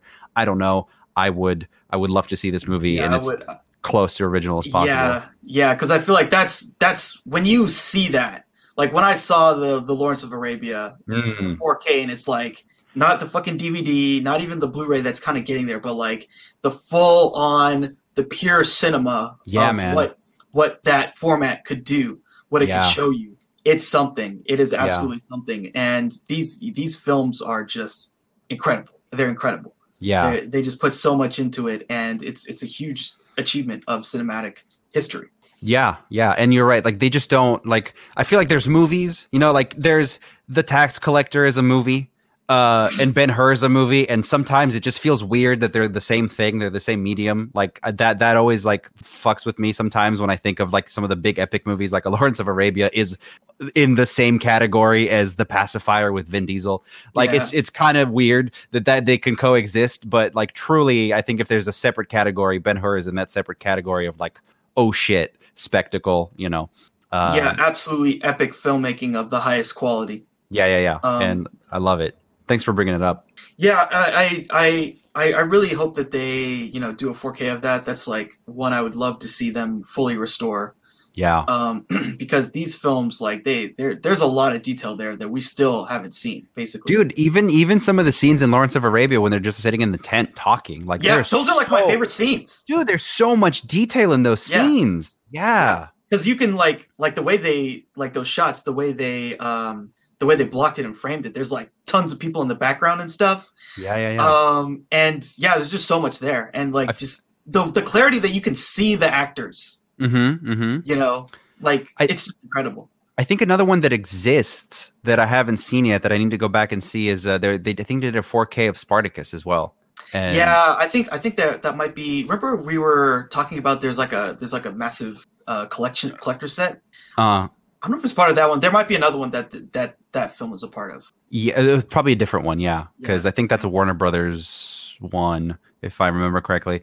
But I definitely got to check that out. And also, for the record, Spartacus: Blood and Sand is my favorite TV show of all time. If anyone asks, the Sam Raimi, Rob Tapert production of Spartacus is my favorite Spartacus, above the Kubrick Spartacus, because the stars Spartacus. Yes, you know why? Because it's like 3 sex scenes at a minimum per episode, and just limbs flying everywhere. Super violence, super violence. It is so cheesy and it's so over the top. I love it. Good stuff. Really good stuff. So that's my number 47. I love it. Cool. Awesome. Well, number 46 is my friend Andy Dufresne, who crawled through a river of shit and came out clean on the other side. Shawshank Redemption, number 46. It's you gotta love it. What can you say? Shawshank Redemption is one of my closest friends. It's his favorite movie of all time, and we've watched it so many times. And I remember there was they keep re-releasing the same thing. It's on Blu-ray, and it's like the same transfer from like 2007 or whatever. So like it's not the best, but they keep re-releasing it, and he keeps buying all the different steelbook editions and whatever, and we keep watching it, and it's a great fucking movie. It's always on TV. Movie. It's the TV MVP. Like I think there's I don't know if but there should be something called the Shawshank Principle, which is a movie's good if you turn on the TV, you see it at any point, and you have to watch the rest of it. That's why this movie is a thing. Is because it was played on TV and people loved it. That's why I fell in love with it too, because it was on TV or like I caught parts of it and I was so captivated by it, like just all of it. It just came together, like the set design, the characters, the kind of story there. Like I was just like, what's going on with this guy? Why are they telling him to suck his dick? Like, what's going on? Like this is kind of fucked up. And I got interested with like, why is there a racist warden? Like not a warden, but like a racist, like the Clancy Brown character. Like what is going on here? Like, why are they tarring the roof? Like there's so many interesting scenes in this movie that it feels like it plays like a TV, almost like a miniseries. The middle of this movie is so long, and there's so many different things that happen before we get to the end, but they're all captivating. They're all these little episodes that are really stick with you, and every little episode you're like when he takes the guy under his wing, the young guy, like when he tries to get books into the library, all these little stuff, which is all just about him trying to like get over the fact that he's just going to live there forever. Yeah, it's captivating. It's really captivating. It really is. They're like little vignettes almost. And I mean, we can talk about like the history of it, of like now it's regarded as like on IMDb, it's the #1 rated movie, but like I feel like everybody you talk to loves this movie. I can't think of anybody who like says like this is a shitty movie and I don't like it. Like I don't think I've ever had that conversation with anyone. Everybody likes this movie to a degree or has heard of it because again, it's played again and again. And I like what you said, like the TV MVP. Like there's a subcategory of movies that maybe they don't get recognized in their time, but they get played again and again, and people kind of bring it up out of obscurity. I mean, Scarface is another example of like massively panned, full furious hatred at the time that it was released, and then in every fucking rap song in the late 90s, they keep talking about Tony Montana, and then eventually it's just we get the Scarface video game, and it's like it's the culture kind of brings these movies up, and Shawshank Redemption is probably like the greatest redemption story. No pun intended of these types of things. And I mean, it's got everything. It's got everything going for it. The performances are great. Like there's nothing in this movie that doesn't deserve, I think, that acclaim. It's Roger Deakins' movie. And Deakins shot this movie and it's beautiful. Yeah. And how many times have I seen that shitty fucking 2007 transfer? Give us the 4K. Come on. What are you doing? Oh my God. Like, yes, give us the 4K. Please. You have to give us, and have Roger Deakins do the color grading. Yeah, right. And could you imagine like seeing a 4K of that and having it be even more than what we have come to the love of it?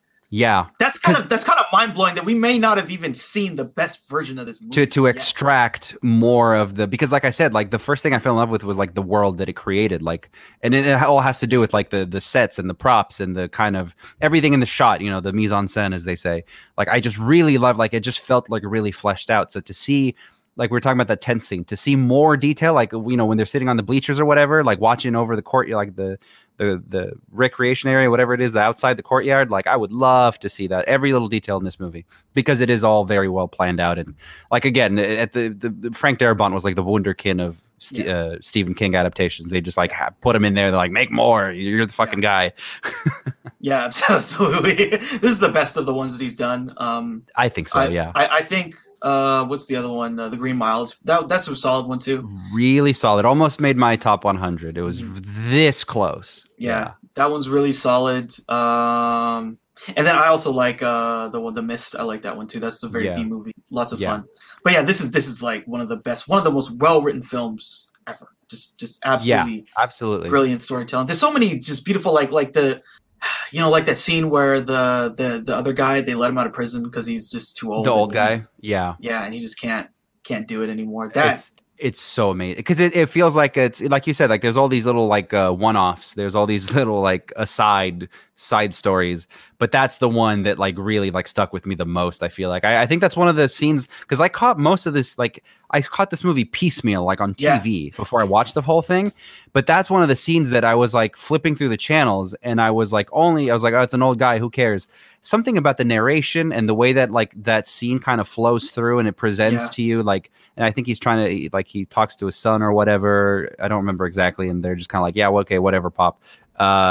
And then he's just like, I don't understand. Like he's sitting in line at the bank and he's just like, what do you mean it doesn't work this way? I don't know. It's great. Yeah. That whole sequence is some of the best stuff you're ever going to see. Yeah, for sure. It's just a slow build to a tragic moment. But sort of again underscores what the thing's about. Like the prison literally took his life, even though it didn't kill him. It took so many years out of him that he couldn't live without being there, and being in the real world, he just can't function. Yeah. Right. And it all adds to the catharsis of when Andy finally gets out and he meets, he's like, I just want to see my friend one more time or whatever, when he meets up with Morgan Freeman outside. Like, it's just such it's a good feeling. It's a happy ending, but it's also underscored by all this other sadness, and it kind of leaves you feeling like, prison sucks. It's a brilliant film. It's there's a reason why it's so well regarded and like so popular amongst, just like general audiences. Yeah. Because people of all ages, I mean, of all generations, like it's something about it is just so entertaining. It's just so damn entertaining. Yeah, great stuff, and great performances too. Morgan Freeman, Tim Robbins, all the bit players. Yeah, and again, Roger Deakins shot the movie very beautiful. I look forward to whenever they do a fucking, because they're gonna do like a 30th anniversary of it. I look forward to that remaster. Oh yeah, big time. Yeah. Okay, so my number 46 is an interesting one. This is kind of probably one of the more controversial ones, especially at this high, I would say. Whatever. I just put Fast and Furious at number 49. What are you talking about? Okay, so mine is Artificial Intelligence, AI. Steven Spielberg movie. All right, never mind. I understand. Yeah, this is one that a lot of people, I think, have mixed opinions on. I was just gonna say, you're doing the like true like greatest movies countdown. So I kind of like understand why you feel a little trepidatious about this one. Well, I feel very strongly about this movie. I love it. I don't give a fuck what anybody says. But there's definitely a strong contingent of people for different reasons who feel like the movie doesn't work. They think that the ending's kind of weird. There's a lot of complaints, and I think that they're valid. I think the film's incredible. Absolutely incredible. I think the directing's incredible. I think what's his name, who plays David the robot, is like unbelievable. Isn't it Jude Law? No, I'm talking about the kid. The kid. Oh, the kid. Oh, yeah. Haley Joel Osment. Yeah. Haley Joel Osment. Yeah. From Sixth Sense. The kid actor. Incredible. He's absolutely incredible. And so this movie is about basically this family, they have a son, and the son gets into a coma, and they don't think he's ever going to come out. So the dad works for this company where they are doing robotics, and this is in the future. It's like I forget, like the 2070s or something like that. And so then they start them in this pilot program. We're going to give you this robot, David, that will be a stand-in for your son. And so, they bring him in, and then there's this whole thing where, if you make him imprint on you by doing this series of things, he'll love you forever. And so don't do that if you don't think it's going to work out. So after a while, we get some kind of fun stuff where the family is dealing with this robot child. The mom does the thing, imprints him. Mm-hmm. One of the absolutely greatest moments like I've seen in terms of a performance. Like in that scene, he goes from being a robot to being sort of human and loving her. Man, it's incredible. Like you just see it change. You see it change, and it's unbelievable. And then, of course, things go wrong. The other son gets out of his coma. He's a piece of shit, horrible. He's a human, right? He's a horrible person. Right. And so then obviously they end up having to push out the David. And he gets sent off into the world, and the world is really, really bad. It's a bad world, and he just spends the rest of the movie trying to get back to his mom. Mm-hmm. And then he meets a gigolo.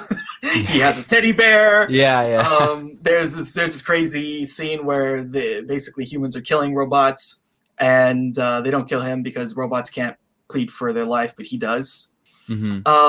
All of this comes up to a crescendo where he gets frozen underwater in the ice, and then it's like 2,000 years later, some I wouldn't say aliens there. I'll get into the ending, but I mean, it's got to be aliens. They're not really aliens. Basically, they're him. Mm. They are the descendants of David. They are basically a silicon-based life form that came out of like what the AI that we created, and then at some point they come back to Earth later on to sort of figure out what's going on. But the whole point of this movie is that it's a fairy tale about the origin of this new species, and he is their story that they tell about how they became themselves. Yeah. That's why. So like you see at the end, there's this really very cool scene with some really cool shots of like seeing the whatever this civilization is and their technology, and they are excavating the earth, and they have these really cool, like, I don't know if you call them like a ship or something, but it's all just like little plates, and then the plates kind of dissipate, and they find him, and they can communicate, sort of like I'm not sure how you would put it, but like basically they take his memories and they can implant it on other people just by touching each other, and so then all of them almost immediately know his story. And at the end they basically try to grant his wish, and they sort of do, and then him and his mom die together at the end. E.T. phone home. Yeah. Very sad. But yeah, I think this movie, again, it's a very interesting fairy tale about, I guess you could say, love. Yeah.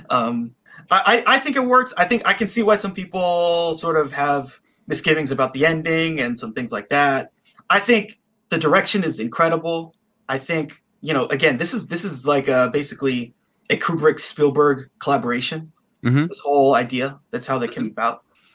And it's sort of like a Pinocchio sort of riff. Pinocchio for the 21st century. Yeah. And yeah, I just think it works, and I think this movie is really, really good. So yeah, I watched this movie once a long time ago when I was going through the early 2000s Spielberg era, when he started getting into sci-fi a little bit for just a short period, where he did AI, he did Minority Report, then he did War of the Worlds, and like he there was like that kind of era of him. I watched it the one time and I thought it was cool, and I didn't really pay much attention. So unfortunately, like I feel like I have a lot to say about this movie. I just don't have the thoughts formed because I've seen it so long ago, and it was kind of a whatever movie for me at that time. Like I liked Minority Report a hell of a lot more. But what I do think is interesting and absolutely mind-blowing is that despite kind of like, because this was originally like a Kubrick project, and this was going to be his big kind of like, this was going to be his next 2001 in terms of like revolutionizing like a sci-fi concept for film, or whatever the fuck the case, like however it was presented or marketed. But this is a short story. I just looked it up. The short story this is based on was published in 1969, and to this day it is so goddamn relevant, because what you just described, the plot of this movie is, outside of the whole fairy tale Steven Spielberg ending, is just every Black Mirror episode. It's every fucking Netflix sci-fi series. It's everything. Every kind of conversation that we have about AI, one way or another, gets led to this of like, what if robots but people, or like or what if people but robots? So like, a lot of these stories were written in the 60s, Do Androids Dream of Electric Sheep, all that shit. And then they really only got realized later on. But yeah, it's so interesting to me because, but I think this movie, I don't know. I think a lot of people, it just gets mired in the conversation about like, is this a Kubrick movie? Is this a Spielberg movie? Is this was supposed to be the greatest thing ever, and it's just another Spielberg movie? And I don't really care about any of that stuff. To me, it was just a perfectly enjoyable movie, and I need to see it again. But I have a few issues with Spielberg movies in general. I'm not the biggest fan. I mean, I love it's undeniable the absolute master that he is. But in general, the kind of happiness, the whimsicalness, stuff. I think there's also a lot of people just don't like. He is very aware of like how he can manipulate the audience, and he does it. He does, and a lot of people don't like that.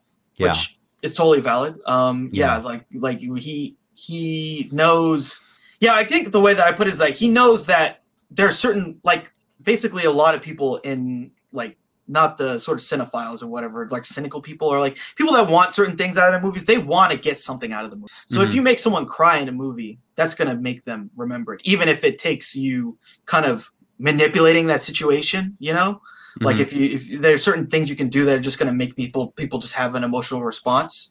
So for him, he's like, I'm going to do that because that's how I'm going to get them to be invested, you know?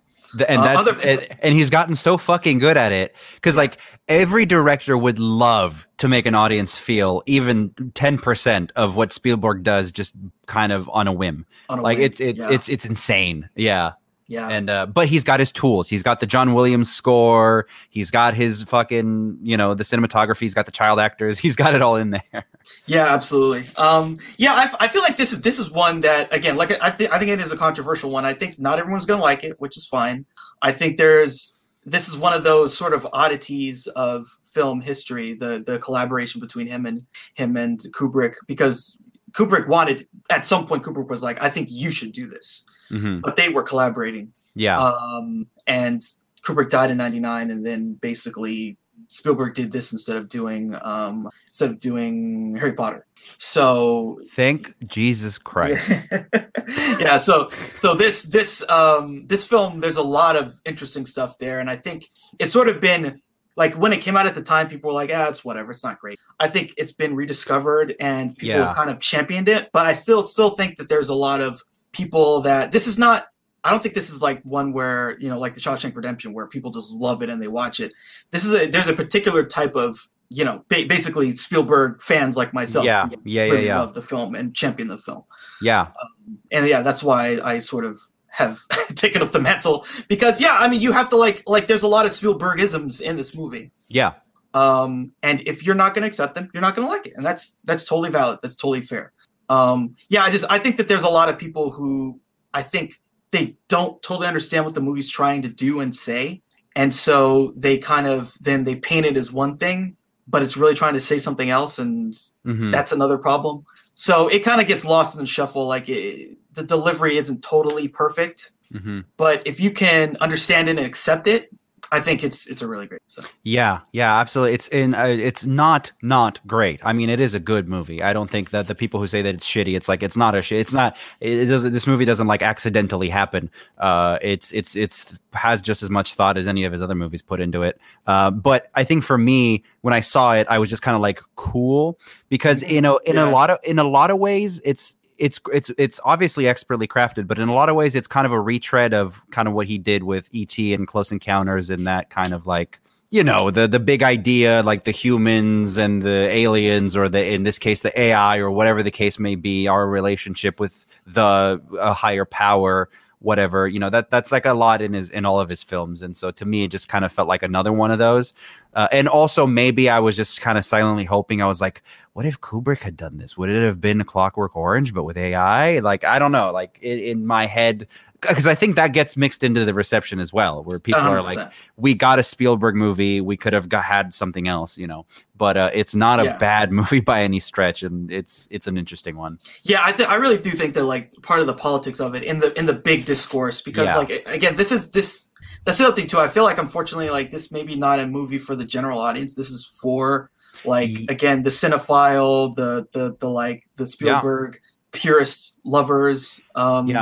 And I mean, it comes off the back of Saving Private Ryan, and it comes out the same year as what the fuck were we just talking about? Not the Fast and the Furious, although that came out the same year, but there were like a lot of other better movies that came out in 2001, and that this one just kind of got. Well, I mean, Lord of the Rings came out. Lord of the Rings and Harry Potter. That's what it was. Lord of the Rings and Harry Potter. It's kind of like Spielberg had a movie out, but like look at the new hotness, kind of. Yeah. And again, I just feel like this movie did pretty well in terms of box office, but it's not something that I don't think it's something that people, the general audience would really understand. Like you have to understand what the two of them were trying to do together. Yeah. You have to love both of them to really like this movie and sort of accept that it's a Spielberg movie as well. Like that the politics of it.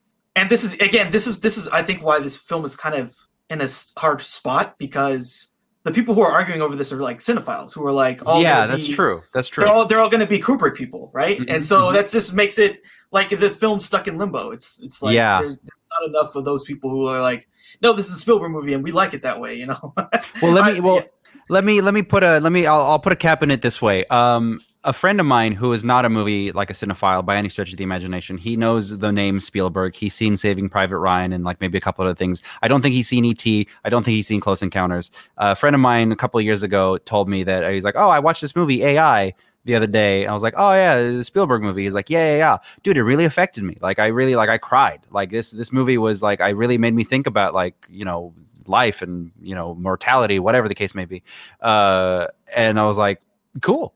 I mean, this is a very general audience person, so it does obviously it has all of that power built into it, but it depends how you come at it. Because if my friend had been like the ultimate Close Encounters stan, he would have, or he would have been a Kubrick fan or whatever. He probably would have seen it differently. But as a general audience, even still, he was really affected by it. So yeah, you never know. Yeah, it's an interesting film. Again, like I feel like the only person I've ever seen really champion this film was A.O. Scott, the critic. He talked about really loving this film. It's just one of those films. It's kind of like, I hope it doesn't get lost in the shuffle. I mean, there's a lot of Spielberg films that are really, really good, and I think it came out kind of lost in the shuffle, but I'm hoping that it's going to be something like some of the other movies we're talking about that is going to be rediscovered as people kind of come through, like Clint Eastwood's Breezy. Like nobody fucking knows that movie exists, but maybe once 50 years from now, when like all these guys are dead and buried and people are going through their filmographies, they're going to start picking out these movies. And I think AI is absolutely, it's going to be talked about forever. It's going to be talked about forever. Don't worry about it. 100%. Yeah. So that's that's my 46. That was my number 46. AI. 46. Cool, dude. Good picks. My number 45. Yippee-ki-yay, motherfucker. Yeah. We made it. We made it to Die Hard. Die Hard was always going to be. It was like I had like 5 movies that I put on this list in the beginning. Just spit them out. Die Hard was one of them. It went down a lot farther than I thought it would. But Die Hard, to me, it's not higher on the list because of how much of a known quantity it is. Even like I've seen Die Hard so many times, almost as many times as I've seen Too Fast, Too Furious. Like I know this movie inside and out. But that's not to say it's like, when you were talking about like Spielberg movies, it's like you can pick your Spielberg movie and say like this is the ultimate movie, whatever, and you kind of take for granted how brilliant it is in the first place. You can talk about Raiders of the Lost Ark and how much you love it, but then really the reason that it's so well loved is because of how well made it is and how well it executes on its premise. Die Hard, I believe, is 100% in the same category of just how fucking perfectly crafted it is for what it's trying to do. Is it a Christmas movie? Fuck you. We're not having that discussion. It doesn't matter. Die Hard is. It stands so much more on its own as a not even just a great action movie. It's just a great film, the way that it's made and everything. I mean, it's a fun concept of like, what if we took a guy and we put him in the middle of this like crazy circumstance? Like it's one of those movies that I struggled to think of like a category for him, but it's one of those movies of like, what would you do if you're in this situation type of movies that mass audiences really, really love. Like when you go see a horror movie and people are screaming at the screen like, bitch, don't get the knife, grab the knife, bitch, what are you doing? Yeah. It's one of those movies where like, oh shit, like there's a terrorist, just on the other side of the room. Like, fuck, what would you do? Would you be hiding here? What would you, it's like, what is he going to do? And, John McClane for the most part is like, he's an intelligent guy and he fights his way out of these situations. It's really interesting. It's really like what you're talking about is sort of a riff on the Hitchcockian premise of just an everyman. Yeah. So instead of being put into some spy intrigue or something like that, it's like he's a regular cop from New York. He's in LA. There's a terrorist attack, but he's a real cop who is relentless. That's his thing. And he's just going to do what he does. His thing is, I'm going to fuck these people up. Yeah. And he's a badass motherfucker. I mean, and you talk about like, people talk about like this screenwriting wise, like this movie it's perfect. This movie does so many things that again, you take for granted as an audience member. And you don't think about it in the same way that you don't think about how some other movies are so great, but like, all of the little things that it does, like him being barefoot and, remember, make balls, make fists with your feet, things like that. Like all of these little things kind of pay off and they circulate, they reverberate throughout the movie. Yeah. And again, for a mass audience, you don't think about it, but it just works. Yeah. That's how I would describe Die Hard. It just works. Yeah, it just works. It's an absolutely brilliant film. And, just like one of the great action hero characters of all time. Yeah. Yippee-ki-yay, motherfucker. Yippee-ki-yay, motherfucker. And I mean, it's just got all the things. And not only that, Hans Gruber. I mean, what a great character. Villain. What a great, great villain. I feel like this is one of the especially for the 80s. I mean, I've seen a lot of 80s movies. And in particular their villains are shit villains. Yeah. They are just I am bad for the sake of being bad. And I mean, Hans Gruber is kind of bad for the sake of being bad too. But I don't know. It's something about Alan Rickman, and maybe it's him, and maybe it was. I mean, it is written in the script, but like he just adds so much kind of more personality to it than like a Richter or a Cohagen or any one of these like Schwarzenegger villains who are just fucking cardboard cutout bad guys. Mm-hmm. It's truly something new, I think, for the genre and for like films in general. Like a good, likable even villain. Mm-hmm. Like you see him do some horrible shit. You see him like executing people, you know, the boss and stuff early in the movie, and you're just kind of like, I don't know, this German guy is kind of likable. Like it does a lot of things right. Die Hard. It absolutely does. It's just one of the great action movies of all time, and it's going to continue to be played forever. This is another one that at its time people didn't really, the critical consensus was not strong about. Right. But the movie made a lot of money. This is a TV all-star. This is a TV all-star. This is 100%. Absolutely a TV all-star. Like you don't turn this off when you see him, like, you know, when the terrorists like take over or whatever. You're like, okay, I'm in. John McTiernan, right? Like John McTiernan. Yeah. Like another. Yeah. So I was doing this other podcast and we were talking about the Batman movies, and he almost was going to direct the Batman movie. He would have done Batman Forever if it wasn't for Schumacher. Oh, okay. Yeah, that makes sense. Yeah, he was in the running. Sort of. I would have been very interested to see his take on. Dude, that would have been sick. Because continuing off of the darkness of Tim Burton, I think that would have been really cool. Yeah. It's just he's hopefully he'll be able to come back after all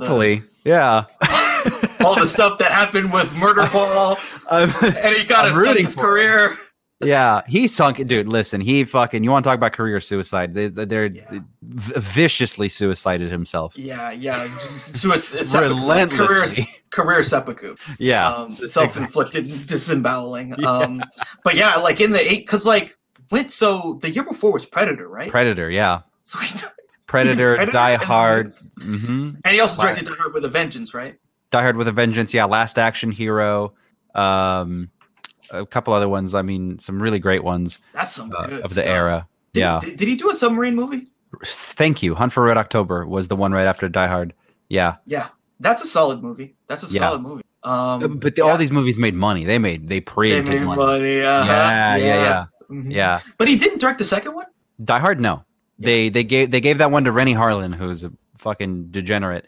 But I like him, but he's kind of a shitty filmmaker. But you know, he made a lot of money too. He's from Finland, I think. He's an action guy. He's a B-movie action guy, Rennie Harlin. He directs a lot of straight to Netflix movies. But at the time, you know, he got Die Hard 2. He was young. He was an attractive young filmmaker. He married Gina Davis. Good for him. But they together sunk their own careers because they made Cutthroat Island. If you the pirate movie. Yeah.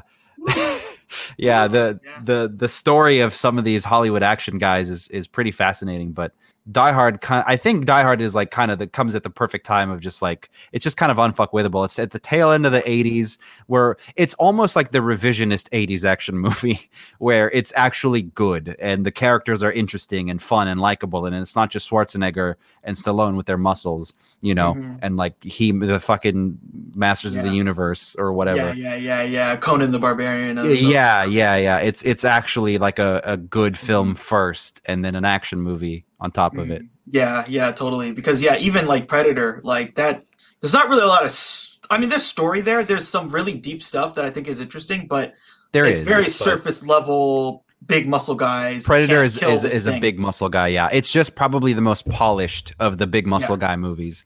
And Terminator 2 hadn't come out yet to kind of, again, I think Die Hard and Terminator 2 are kind of in the same vein of like, yes, it's an action movie, but it's so much more. Yeah, like there's so much nuance to it, and the writing is so good. And we have to say, like a movie's good when they do a billion that are the same premise. Yeah, like there are so many movies: Die Hard on a plane, Die Hard on a train, Die Hard in a school, Die Hard in a school. What was the one Skyscraper with what's his name, The Rock, which is the most recent one. Yeah. the same movie, Die Hard in China. Die Hard in China. Yeah. With a guy with one leg. Like it's just always the same thing, but it always works because it's just so captivating. You're right. It's that premise. It might be like, the Hitchcockian connection. Like it's a beautiful setup. And you're just, it's one of those fun audience pleasing things where it's just like, what is he going to do next? I know what I would do. What is he going to do it? He did it. He did the thing. The character is smart, like that. It's a fun thing for audiences. Yeah. Good stuff. Die Hard. Love it. Yeah. All right. So my number 45 is another 70s movie. One Flew Over the Cuckoo's Nest. The Milos Forman film. Yes. This is a great movie. Lots of great, like the acting's incredible, right? Jack Nicholson's incredible. All the bit actors are incredible. The person who plays Nurse Ratched is incredible. Incredible Nurse Ratched. Yeah. So good, in fact, that Netflix fucking made a series about her. Yeah, they made a whole TV show with what's her name? Who's Sarah another Paulson. Ryan Murphy, Sarah Paulson. Yeah. They're like career marriage, basically. And good for them. I mean, Ryan Murphy is just a fucking machine at this point. He is a machine. Yeah, he's a total machine. What's funny about this one? So like, I read the book. I had to read this book for like high school. No kidding. I read the book too. The book and the film are very different. Different. The book, I feel like you would love the book, right? Because it's all I do like the book. Yeah, it's all in the chief's head, and his head is full of some very dark images, dude. It is like, whoa, what you get from him. Now we don't get any of that in the movie. No, we don't get any of that. But what we get is these really great character stuff and performances, and it still pays off.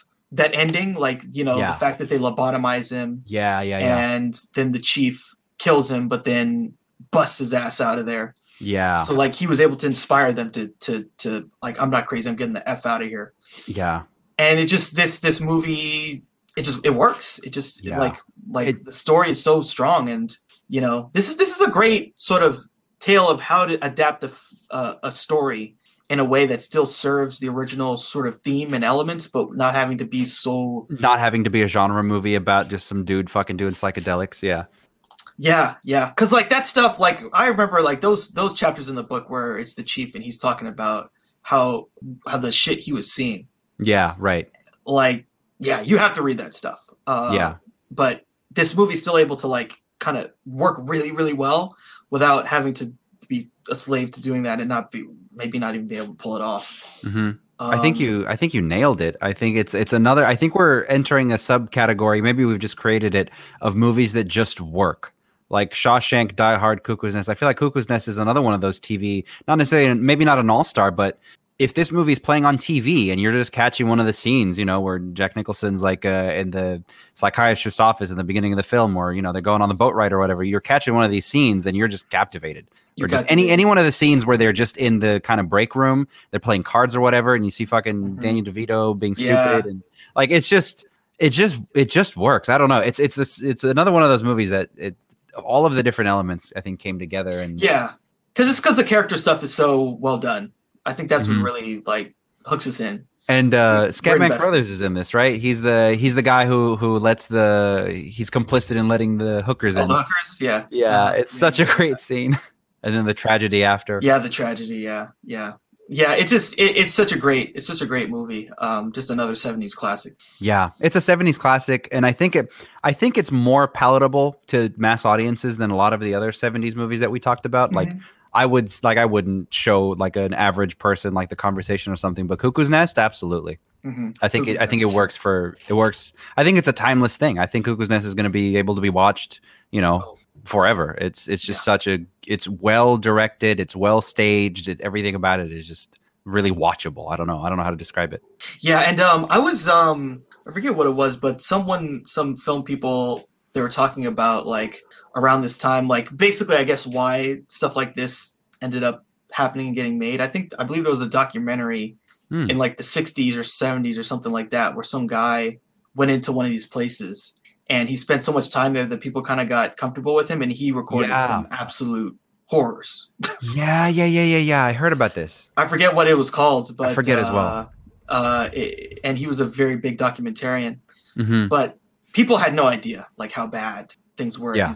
The lobotomies, basically these people torturing people. Yeah.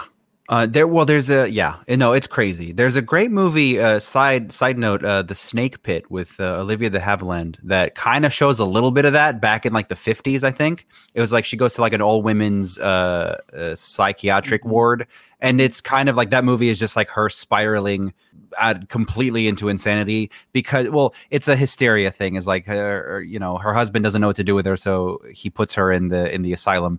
I don't know if you've seen The Snake Pit, but it's a great fucking movie. But by the end of it, it's just like the place makes her go insane when she, it's a self-fulfilling prophecy kind of. You go into one of these mental institutions, you're fucked no matter what. Even if you were insane, like it's not going to make you better. So I feel like that was in the consciousness.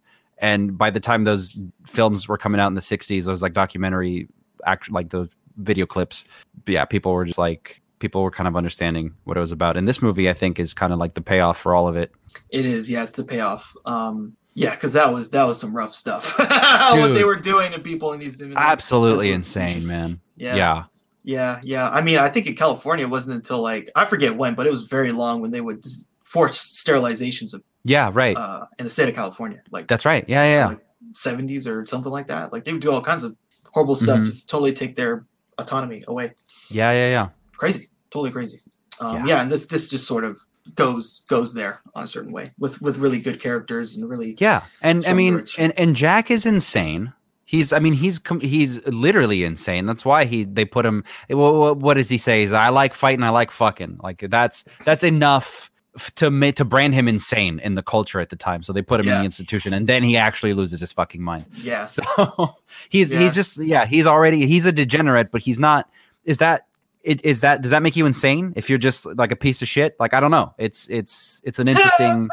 It's an interesting question. We'll make you go crazy. Exactly. Yeah. If you're not going to conform to society, we're going to show you why you're wrong, and you'll never be able to escape this. It's a great fucking tale. This movie. Yeah. It's absolutely amazing. So that's my number 45. One Flew Over the Cuckoo's Nest. Yeah, great movie. We'll be talking about it again soon. Yeah, excellent. So number 44 for me is the unfuckwithable Robert Rodriguez Sin City. Hell yeah. Oh yeah, it's just such an amazing kind of coming together of all the elements basically to make this movie. Robert Rodriguez is obsessed with digital filmmaking at this point. He's one of the first, if not the very first. I think he's the very, very first. I think the other one was Sky Captain. Sky Captain of the World of Tomorrow was another one where they did a lot of stuff like this. Also, Star Wars, Clone Wars, Attack of the Clones. Attack of the Clones was like and especially like the way he does the sets.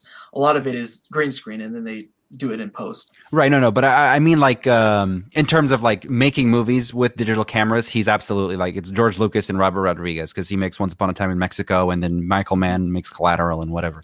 But this movie is just kind of like the perfect of, you see the Star Wars movies and you see kind of how shitty the CGI is. And he's like, what if I just make a comic book?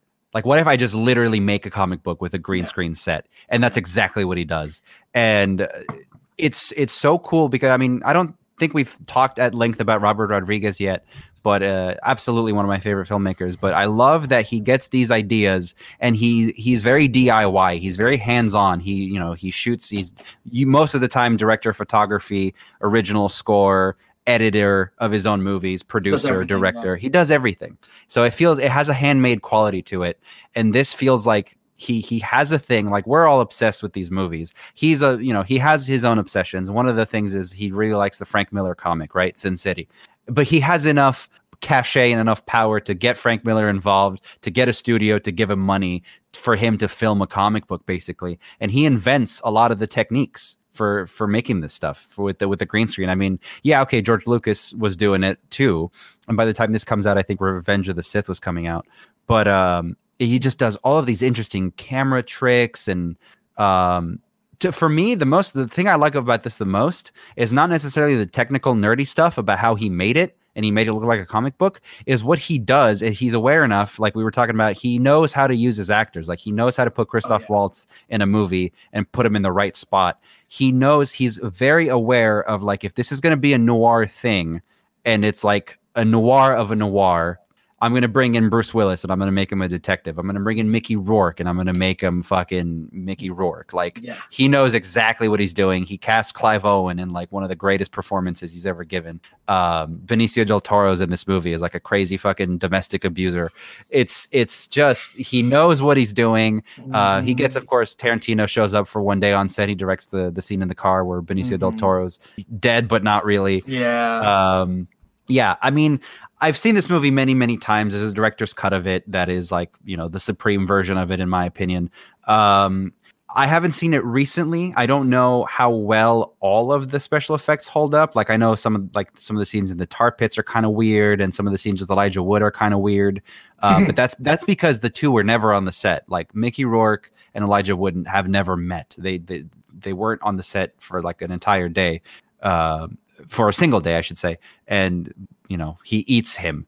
So they had to do a lot of, again, it just comes from the mind of a filmmaker that knows exactly what the fuck he's doing. And he knows he has the technical know-how of how he wants to stitch the whole thing together. And it just, the vibes of it, like, I like noir, like 2 or 3 layers removed from the original, because it just gets more and more like up its own ass. And this is like the perfect amount of up its own ass for me. Yeah.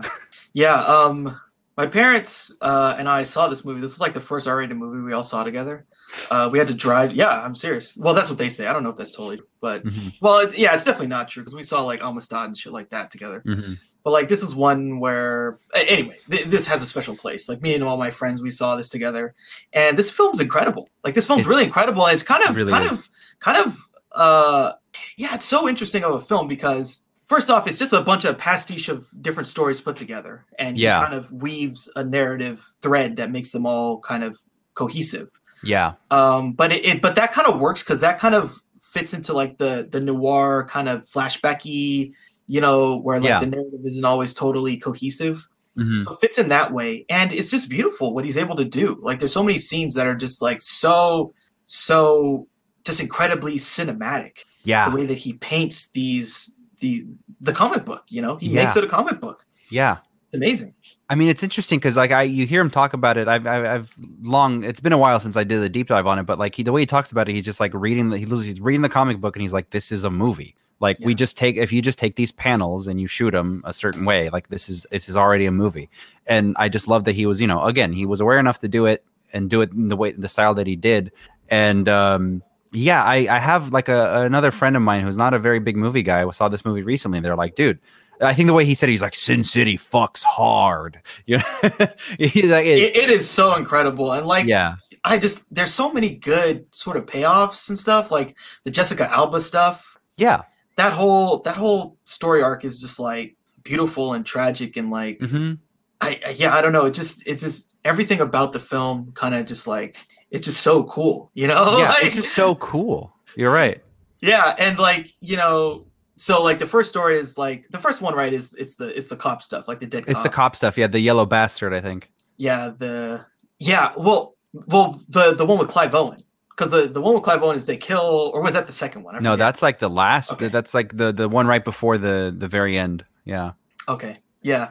I need to watch this again. No, but I get it. There's a couple different cuts of this movie, and he rearranged them. So. Oh, he did. Okay. He did. Because in the like final director's cut, he has like chapter breaks. He like shows you the title card of each story before the story plays out, and in the theatrical cut, it just kind of all flows as a movie.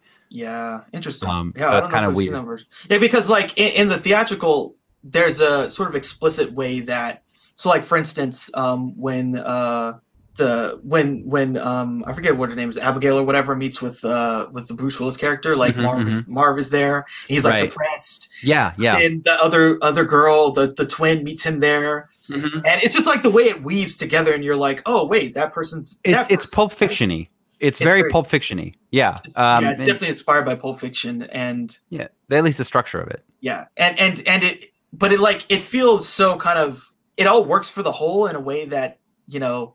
There are definitely some, so like with the Marv character, his story arc, he has a sort of tragic ending that we then later learn he didn't need to do. And then we're like, oh shit, that's really sad. But then it's like, I don't know, it's kind of cool. And it's just really smart the way that, because like this thing is just a bunch of stories. Mm-hmm. It's just a bunch of stories. And he chose a couple, and he thought, okay, I can weave them together this way. Yeah. And he just chose like a bunch of the best stories, and then he just weaves them, and it just all flows. It all works, and it's all just tales in this place. Mm-hmm. There's some great lines too. I love like when they're torturing Bruce Willis. The guy has this long crazy monologue. I just love it. I love that scene. He's like, yeah, Mr. Law and Order. Mr. High and Mighty. He's like beating the shit out of him. And I love that scene. I love it. Yeah, it's so consistent too. It's so like over the top noir-isms throughout, like the way everybody talks. Like my favorite part of the whole movie is Marv's like internal monologue. The way he talks, like, yeah, there's Goldie, and Goldie was the one, and this and that, and he's just like, yeah, she's a hooker with a heart of gold, but like she's my hooker with a heart of gold. Like, I don't know, like just the way that he talks about it is so great. It's awesome, like the way they do the noir isms. Yeah. But like in this cartoony comic booky world, like it's fusing the two, like the whole Marv storyline where he's just fucking unstoppable killer and just destroying everybody. Dude, the Elijah Wood stuff is creepy. It's creepy and it's awesome. And I love that it's in there. And the way that he chose to shoot it, like you never see it, you just see his glasses. I mean, it's in the comic book as well, but like Elijah Wood is a great pick because what is he known for? His big eyes. And he's just like this squirmy little dude that fucking eats your legs. So yeah, right. I love that scene. He's trying to grab him and he like cuffs him. Yeah. He's like slashing him. Yeah, it's just a crazy, insane movie, and it's a blessing that it got made. But it was, I mean, this is the kind of shit that Robert Rodriguez could probably pull out of his ass anytime because he's so intimately aware of what it's going to cost him and how he can do it because he also does the VFX on a lot of his movies. Like he just sits there at his fucking computer in his studio in Texas and he makes all of this shit. He has a team, obviously, but he has hands on every single aspect of the movie. So he knows exactly, like he can go to a studio and pitch them the full thing and say, this is what it's going to cost me and I can do it. And shout out to the sequel that a lot of people talk shit about, but I think is not, obviously it's not as good as the first one, but because we've already seen these tricks done. And then we had that fucking Abomination. We had the Spirit come out and we had, again, Sky Captain. Sky Captain did a lot of the same stuff. So like we've seen it. And by the time we get to Sin City 2, it's like not that interesting anymore. It maybe would have worked better as like a Netflix thing, but I still love the sequel as well, and he brings back a lot of the same characters. He brings back he has a really, really nice way that he incorporates Marv into it. Yeah, there's a couple great payoffs. Yeah. I think that movie, the problem I have with the second one is it just doesn't have the same narrative like strength. It just doesn't like the stories aren't as captivating as they are in this first one. I think he blew his load of the source material wise. Probably yeah. I mean, because like even just like the Yellow Bastard story, just it's so such a classic kind of tale of revenge and just power gone mad and people that think they're untouchable. Yeah, and it just takes that whole 1940s noir of like a dirty city with like everybody's dirty in it, which some people were feeling that way maybe like in the society with all the gangsters and stuff in the 30s and 40s, and it just takes it to the extreme where everything, even the rats, are like dirty, diseased. Like everything in this milieu is just fucking some kind of scum or criminal. And I love those types of worlds, and I love living in those worlds. And this movie, it's stylized, but I think it brings that across in a really, really cool way. Yeah. God. And then I was just thinking now of like Little Miho and like all these. I love Miho. Yeah. What's the place with all the hookers? What do they call that place? I don't remember what it's called. I forget. But yeah, there's a whole. Oh, and what, dude? There's so many good, like very, very small character moment, like the what's it, Gilmore Girls or whatever. Oh yeah, Gilmore Girls is in this. Yeah. She's in this movie as like a hooker and like she's like the one that is rescued or whatever. Yeah, I believe so. Yeah. Yeah. Well, isn't there? There's like a turnabout in that, right? Like she's turns on them, I think, or something like that. Well, it's the sheer fact that there's like a gang of hookers in this movie is just incredible to me. It's just what a great world to be in. There's a hooker gang. And also they fucking patrol their turf. So it's like, you can't go into this territory if you're a cop. And the great Michael Clark Duncan is in this. Michael Clark Duncan, yes, Stukov. Fetch so my good. blades. Yeah, goddamn. And Brittany Murphy as like Benicio del Toro's just fucking abused girlfriend. She has like such a like probably one of the most human characters in the movie. She just has like this like spirit about her, and then you see again like all of the way that it's weaved. You see her later as like the just like the bartender at the strip club or waitress, whatever. Yeah, not bartender. Sorry, waitress. Yeah, it's just a really really cool movie. Great. And it's great. I think it's just cool that he picked all the different stories with all the like what are the most cinematic elements that from each one of these stories, and then you set it in that world and you make the world cohesive and you make it all one world with all the characters intermingling into all the different stories. It's perfect the way it is, and I think it's very Pulp Fiction. Like if Pulp Fiction doesn't exist, I don't think this movie is made in the same way. Yeah, I don't know. Maybe they would try and make one storyline. Yeah, totally right. Work. They would do the Yellow Bastard for 2 hours probably. Yeah, do the Yellow Bastard, but like also kind of weave in some of the other stuff, like make him go meet the hookers and make him go. Yeah, just to say, because like that's every other fucking Hollywood adaptation is just like we'll do one story, but we'll show you like we'll make nods. We'll have Lara Croft go and fucking she has her 2 guns or whatever, and she puts the butler in the freezer. Haha, like that's a thing from the game too. Like, but it's really not about any one of those things. They just like make up a story. And so it's cool that he was able to take all of the stories and just kind of combine them with a nonlinear kind of way. Yeah, I love the movie. One of my favorites. Yeah, I feel like we could talk about it forever. I love this movie too. Yeah. Cool. All right, so my number 44 is Spartacus from 1960, the Stanley Kubrick movie. Yes. So this is like, I feel like this is like sort of the height of the Hollywood Kubrick stuff that he did. Yeah. Sometime, sure. So let me see. After this, when did he do Lolita? I forget. I think it was like a year before this that it came out. Yeah. Yeah, because then at some point he basically moves to England and never comes back. Yeah, good for him. Got the hell. I was reading something, and so basically, like they were living in New York, him and his wife, and then he was like, New York was New York was like the shit where it's like we were talking about in these. It was becoming the New York of the French Connection. Yeah, it was becoming that, and it was like motherfuckers getting robbed and killed, and it's like yoink, I'm out. But anyway, so he makes this. This is like the big time Hollywood spectacle. Yeah, Kirk Douglas, our friend Scatman Crothers is in this. Laurence Olivier is in this, right? Yeah, he plays fucking Marcus Crassus. I don't remember. Hold on. Yeah, great acting, great directing, and this is just like a brilliant Hollywood epic of the time. Like Ben-Hur, like that I talked about earlier. And just a great story. A guy who just is born and raised a slave. He becomes a gladiator, and then he starts a rebellion. The rebellion unfortunately fails. He's not born and raised a slave, but he gets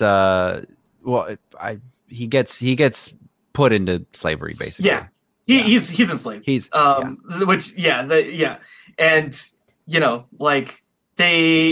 forced to fight to the death, and it's like holy shit. And so then starts this massive rebellion. And it's just like, one of those classic stories of trying to fight for your freedom, again, sort of like Braveheart kind of stuff. Just like, how far people are willing to go. And, at the end, no one's willing to give them up. No one will. They're all willing to die together. I am Spartacus. I am Spartacus. I am Spartacus. Yeah. It's a brilliant movie. Well directed, well acted. Yeah. A lot of spectacle, a lot of really cool stuff. Can't recommend it more. I love the film. Same. No, I'm fucking stoked now that you put Ben-Hur on my mind, and then you like Spartacus, and now we're talking about Spartacus, and I'm stoked now. I'm gonna go out. I'm gonna get that 4K Blu-ray of it because it does exist. This movie was shot on 70mm film. I gotta see that shit, dude. I've seen this movie a couple times, obviously, but like I've got to see the 4K of it. The Spartacus story, like I said, is very near and dear to my heart because I love that show version of it so much. And I just love that story. I love all of the characters. I love the idea that Spartacus is put in the shittest ludus he could possibly be put in. And Batiatus is such an interesting, Batiatus in the Kubrick movie is such an interesting, like, shit-eating character. He's the slave owner, basically. And just like all the backdrop of the Roman politics of the whole thing and the way that Spartacus influences everybody, you know. Like, he's a great gladiator, but not everybody else is just kind of obsessed with being a gladiator and glory. And Spartacus is, you know, the one who kind of is able to think about more, and he's able to kind of awaken all of these people and bring some humanity back to them because they're all basically just dogs that fight in an arena. It's a really cool story, and I mean, obviously, this movie is pretty unfuckwithable as well. So yeah, absolutely. It's just one of the great films that he's done. And again, this is the height of him. You know, he'd done a bunch of other stuff like The Killing, which is great. Some other kind of smaller Hollywood films, and this was his big thing that he got to do. This is absolutely the peak of his fucking Hollywood career. Well, the big, like we were talking about again, like the spectacle, big Hollywood movies. I mean, and this is kind of the end of that era too. I feel like the 60s didn't really have too many of these. Yeah, I think what ends up happening is they start making like Cleopatra and these other like that are too big. Yeah. And don't really work, and then they're like, okay, we can't do this anymore. Yeah, it's let's give these 20-year-olds, you know, that went to college, let's give them $10 million and see what happens. Exactly. And yeah, it's cycles, you know, when the big one, these die off, and then 20 years later, you know, you give the 20-year-olds too much power, and, you know, then that dies off, and then we do another thing and another thing. But I love Spartacus, and I'm going to make an effort. I'm going to get that 4K, and I want to watch it because I have Kubrick is I mean, I'm a collector, right? And I've had all of his movies for a long time. But over the years, the last 2 or 3 years, they've been re-releasing specifically a lot of his movies in 4K, which is great because, again, when we talk about Kubrick, as film nerds, what do we talk about? We talk about the blocking and the shots and the composition of the shots and the stuff that he does. And so to see something like 2001 in 4K is just like fucking whoa. So totally. It's good that this got the re-release, and I'm definitely gonna. It came out this year, so I'm gonna make an effort to get that and watch that and let you know what I think. Yeah, it should look good. And that's cool. Like all this stuff, it's shot on film. It's really well done. Well composed. Big film though. Like yeah. So it's just really cool that he made these films, and they're really well done. So that's my number 44, Spartacus. I am Spartacus. Number 43 for me. We're gonna take you back. We're gonna take you back to the French Connection, and the French Connection comes out, and it's like, cool. That's really gritty. I like it. What are you gonna do next? I'm gonna make The Exorcist. Number 43 is The Exorcist, baby. What a fucking movie. From the very beginning of it, when we're in that in that quarry, you know, and like I forget what country it is, but it's like is it some like Middle Eastern country? Yeah. Or something like that, it's like it's probably, I don't know, Jordan or some, you know, someplace, or Syria or something like that. Egypt, something. Yeah, but like from the very outset, the way that beginning scene of the movie is directed and the way that it's put together is you've got Max von Sydow. And he's like, you know, he's like an archaeologist or whatever. He's looking for this artifact.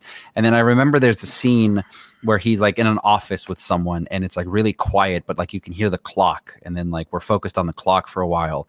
And then like throughout the entire scene, there's like atmosphere builds, and there's like this high pitched noise that like builds throughout the entire scene. And then like you just realize something's kind of fucking, it just puts you in this headspace, this movie. I don't know. It's psychologically the way that Spielberg makes you laugh and cry and feel things. This movie makes you feel uncomfortable.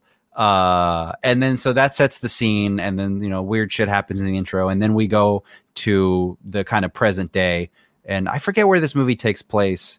Is it England? Is it like some American city? I really don't remember. I feel like, I'm not sure. I think it's in the Northeast in America. Or something like that. Yeah, it's just some kind of like East Coast looking town. And yeah, it's just the way that this movie builds the tension is probably its biggest strength. It's just so masterful because again, the way that Friedkin, I don't know, the way that he shoots stuff is very kind of it's voyeuristic, but with like an intent, like with like a cinematic intent. Like I would say that he's got a lot of the same qualities that Kubrick does in terms of just like framing and stuff like that.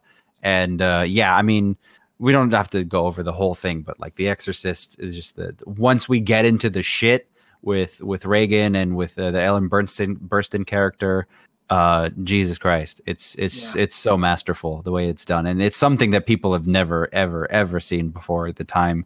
And to this day, I think it's one of the greatest horror movies, and I think it works. I saw it like maybe 2 years ago was the last time I saw it with a friend of mine who had never seen it, and my friend's like, oh, I love horror movies, but he watches all these like PG-13 horror movies that get put on Hulu or whatever. And I was like, you should watch The Exorcist, and then we did, and I think it was a little too slow for him. But for me, like that's what I love is when I get a slow burn movie like this, and this is the ultimate slow burn. Yeah. This movie was so scary that people started going back to church en masse. Yeah, that's how scary it was. Like, there was a massive uptick in people going back to church because they're like, I don't want to get possessed by the devil. It's was there ever a story like this done before? I mean, not like this. I mean, you could say fucking it's like some of Polanski's movies. Like, what was it? Rosemary's Baby was a movie, and it's kind of close. It's kind of close, but what's funny is this is actually feels like one of those classic cinematic kind of things, right? Yeah. That's fucking scary. Like if you're thinking about things that are just scary, you get possessed by an otherworldly thing, and you start to freak out, and it's something that connects with a lot of people because they believe this. Yes. We don't have to like world build. Oh, it's a fucking dragon from another universe. It's gonna get into. No, it's just the devil. And yeah, right. It's the devil, and also the movie's not stylized in any way. It's not the Satanic Rites of Dracula with Christopher Lee. Like, it's not some kind of crazy insane thing where at the jump that this is going to be some kind of crazy horror movie. There's going to maybe be some blood splatter and whatever. The devil and the good guys are going to win. The devil wins in this movie, and you could say that it could be an allegory for just the world in general, but the devil absolutely fucking wins in this because with the priest character, at least it overcomes him. So it's just a great kind of grounded version of just like a possession movie. And Billy Friedkin is like the reason that this works so well, because he was so gung-ho about it. He was like, I don't give a shit, because I mean it's still the 70s, and like the people like are religious. Like, yes, flower power and all that stuff is happening, but like the majority of America is like very conservative Christian. And then you put out this movie and they're like, why? This is satanic. Why would you do this? Why would you make actors do this? Like, you're conjuring up these spirits for real. And just his character as a director, as like a filmmaker, as a person, he's just like I don't give a fuck. I love making these movies. I don't care. This is whatever, Yeah. This film was very popular. I mean, it made a lot of money. Oh yeah. Because, contrary to whatever people think, it's like blasphemous or whatever, but that shit scared people, and that is like one of the core things. If you can get something that really scares people, like people are down for it. Yeah, and people are down for it, and they're gonna pay for it. Yeah, and you're right. Like before this, we had Dracula, like we had monsters, and we had things that are spirit adjacent, but not anything that really, I think, focused purely just on the demonic presence, and that scares people. It's an inherent thing, and that's why I love these types of horror movies, and we're going to get into them. Is that it doesn't, I mean, Reagan turns into kind of a movie monster. Your mother sucks cocks in hell, and her head starts spinning and shit. But like ultimately, it's like a fear that is, darkness is all around you, right? Like the ultimate fight between light and darkness is all around you. You can see evil out on the streets, and especially back then, in the 70s, they were seeing it. Vietnam was raging and all that shit. So like it's something that was already in the ether, and he was able to just like make people aware of it and bring it into a horror movie. And I like that. The entire Conjuring universe is just this. Just this. Even I forget, was that also the kind of the same with the Insidious? I forget Kind exactly of. what. Sort of. It's More sort or of less. adjacent. It's sort of Yeah. But yeah, I mean, we're just you take the same thing and you can just make 20 movies. You can, and they have, and another big one from the 70s off the heels of The Exorcist was The Omen, was like another big one that they did, where like the devil is your kid. But yeah, like it starts this whole thing, but it more importantly for me, it starts this like R-rated horror thing that's not about the splatter, but it's just fucking scary. Like I think I told you the story when they were submitting The Conjuring, the first one, because The Conjuring, like you said, it's set in the 70s, and James Wan does a lot of like zoom lens, a lot of composition that's like akin to the 70s because he's smart about it. And they submitted it to the MPAA for a rating, and the MPAA could not give them a content descriptor as to why the movie's rated R. They just said it's rated R because it's fucking scary. Like we just don't. It's something of it just gives us the heebie-jeebies, and it doesn't feel like there's no F words in it. There's no over the top gore in it. We just cannot give it a PG-13 because it just makes us feel things. And I love those types of these types of movies. Yeah, basically it would scare the shit out of 13-year-olds. So. Yeah. It just makes you feel uneasy, and you can't quite put your finger on it. It's like, is it actually the devil? Like, what is it? What is it in my consciousness that makes me believe in this stuff? Or is it real, or am I just making it up? Or have I been indoctrinated through society that, there's a devil and there's a light side? What is it? So it's very interesting. It's very psychological. Mm-hmm. Yeah, I mean, regardless of whether or not it's the first possession movie, it's definitely the one that executes the premise perfectly. Perfectly. And everything that we, again, taking this little girl and turning her into what they do in the movie is like heresy, dude. It's unforgivable. Yeah. And that's why it's such a great film. Such a great film. And it employs a lot of movie, like cinematic tricks, like a lot of movie magic stuff, like the makeup, the way that it's done, and some of the staging of the special effects and stuff. And that scene where she's just like fucking puking all over the room and stuff. Like it's really, really cool. Yeah. It's some great stuff. Yeah. Cool. All right. So my number 43 is another Milos Forman movie, Amadeus. Yeah. The biopic-ish thing of Wolfgang Amadeus Mozart, told through the lens of this guy Antonio I forget how you say his name, but it's basically this guy who was his rival during his life, and he sort of frames the story about how he saw Amadeus's life and all this stuff, and it's just like what I love about this movie is that it really goes there about like who Mozart was as a person. He was just a degenerate child. He was absolutely a degenerate. Yeah. I love him. He wrote a song called "Lick My Ass." Yeah, absolutely. I love that. I love it. he's that guy in class who's really smart, but he's kind of a douchey dick. He's kind of a 12-year-old, yeah.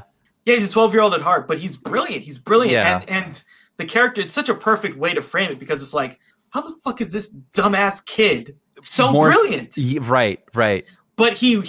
But it's so cool because the character is able to totally appreciate all of the beauty of his work. And so because we're seeing it through him, then we really appreciate it more. Yeah. There's just the acting is incredible. Yeah. Incredible. And the direction is great. And it's about Mozart, right? One of the greatest composers of all time. Yeah. And you get all the great stuff with the music, all the funny stuff with him, like the laugh, and like the craziness. Like he's just such a great character. Like they're both great characters, both of them. It's an absolutely brilliant film. Brilliant. And there's a lot of drama, and there's a lot of like really cool stuff built into it. This is a movie that my mom really likes. Like my mom likes a handful of movies. She's like, she likes Gone with the Wind and like a couple of these things, and everything else is kind of just movies for her. But like every time I don't remember what it was, but like I brought up Amadeus for some reason, and she was just like, oh, like you could tell like some fucking synapse somewhere in her brain like went off, and she was like, I remember that movie. I cried at that movie. And I was like, yeah, it's pretty good.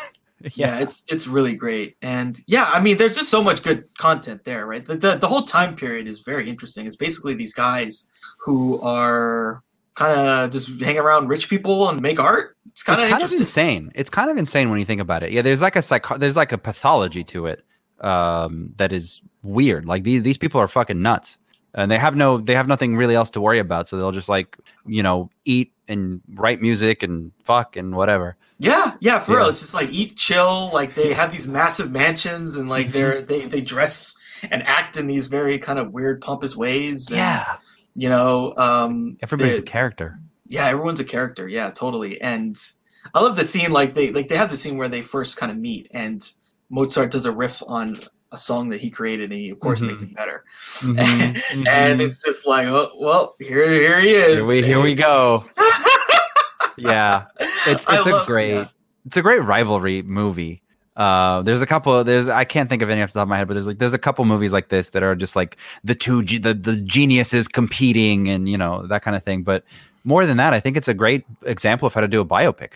It is, yeah. It's like it kind of brought it back because like we've been after this movie, I feel like we've seen a shit ton of biopics in the coming years.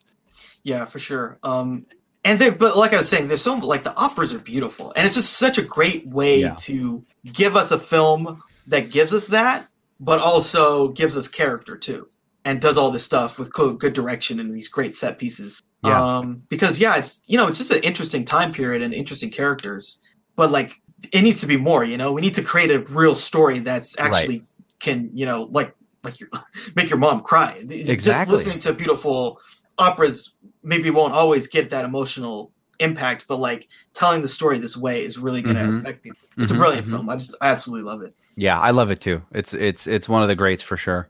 Cool. Yeah, so that's my number 43. Amadeus. Cool. Amadeus. Awesome. Speaking of the greats, number 42 is absolutely one of the greats. Evil Dead 2. One of the greats in its genre for sure. It's groovy. What can you say about Evil Dead 2? It's such a weird movie, and it's so great because it works. It's amazing. So the first Evil Dead, kind of a weird, unassuming, very intense horror movie shot on like literally no budget. Yeah, but like it's very intense though. Like it's very horrific. But what Evil Dead really does that some of the other movies kind of weren't doing is that it really amps up the gore and the violence in such a way that is like those 70s 60s Dracula movies wished they could be. And a lot of practical effects, people's fucking faces melting and decomposing into worms and like all this crazy shit. And then Evil Dead 2, rather than picking up from there, is like re-envisions the entire first movie, and it is non-stop. It is non-stop a thriller. Right? The movie is like it's like 84 minutes, I think.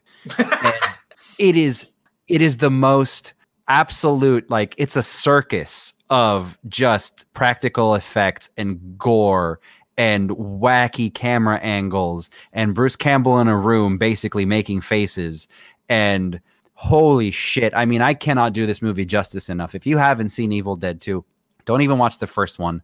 You don't have to worry about Army of Darkness. Just watch Evil Dead 2 if you want like a crash course of like what is a movie like a fucking spectacle of a movie, but it's just gore pretty much.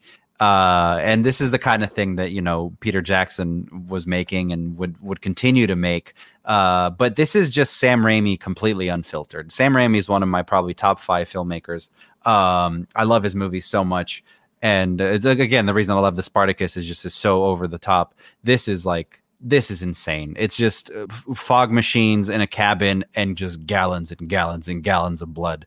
But more than that, it introduces kind of like the badass action horror protagonist guy. Like they make Ash basically into like an action figure in this movie. Like they're still selling action figures of Ash. Bruce Campbell, I saw him. I met him at a book tour he did a couple years ago. I got him to sign a copy of Evil Dead 2. Really fucking cool guy. Cult. Everything about this movie is cult. But it's an absolute spectacle to behold in terms of just raw fucking like. It's just pent up. I don't know. This movie feels pent up to me. By the time they get to this point, Sam Raimi made like a slapstick comedy. I forget what it's called, but like he makes Evil Dead, and he gets the attention of Stephen King and some of these other people, and then they kind of get him. They put him in Hollywood, and he's making slapstick. He's doing all this weird like camera tricks and stuff, and it doesn't really work, and nobody really knows what to do with him. And so then he goes back to the kind of the original how it started, and he's like, "All right, motherfuckers, these are my raw cinematic talents. Here it is." And then after this, he becomes Sam Raimi pretty much. But yeah, what a fucking crazy movie. The Raimi-isms are so interesting, especially in these movies, and the Evil Dead 2, where it's like comedy, like slapsticky, crazy comedy with like some fucked up shit, some like really fucked up horror shit. So was it in this movie where like the evil twin kind of stuff happens? Yes. Yep. Yeah, and isn't there like some scenes where he's like fighting himself and it gets really cartoony? There's quite a well, and they do it again in Army of Darkness, where like another version of him like grows out of his fucking like shoulder or whatever. Yeah. And they're in a barn. That's a little tiny version. The little tiny ones, yeah. And he's like Gulliver, like they Gulliver it basically. Like Sam Raimi, he's not afraid of like showing his influences. Basically, like he's very much like he's another one of those students of the old movies. But in particular, he's a student of like shit. Like while Coppola and George Lucas were studying like John Ford, and Kurosawa and shit. And Kurosawa, he was studying The Fly and Forbidden Planet and just really culty, shitty movies. Yeah. So that's kind of where this is. But yeah, this has got the evil twin. This has got the chainsaw arm. Yeah. He cuts his hand off, right? Like he cuts his hand. Well, he cuts his hand off, and then his hand reanimates and starts fucking with him. Yeah. It's so great, dude. Yeah, it's just so interesting, like how that's horrific. The guy had to cut his hand off.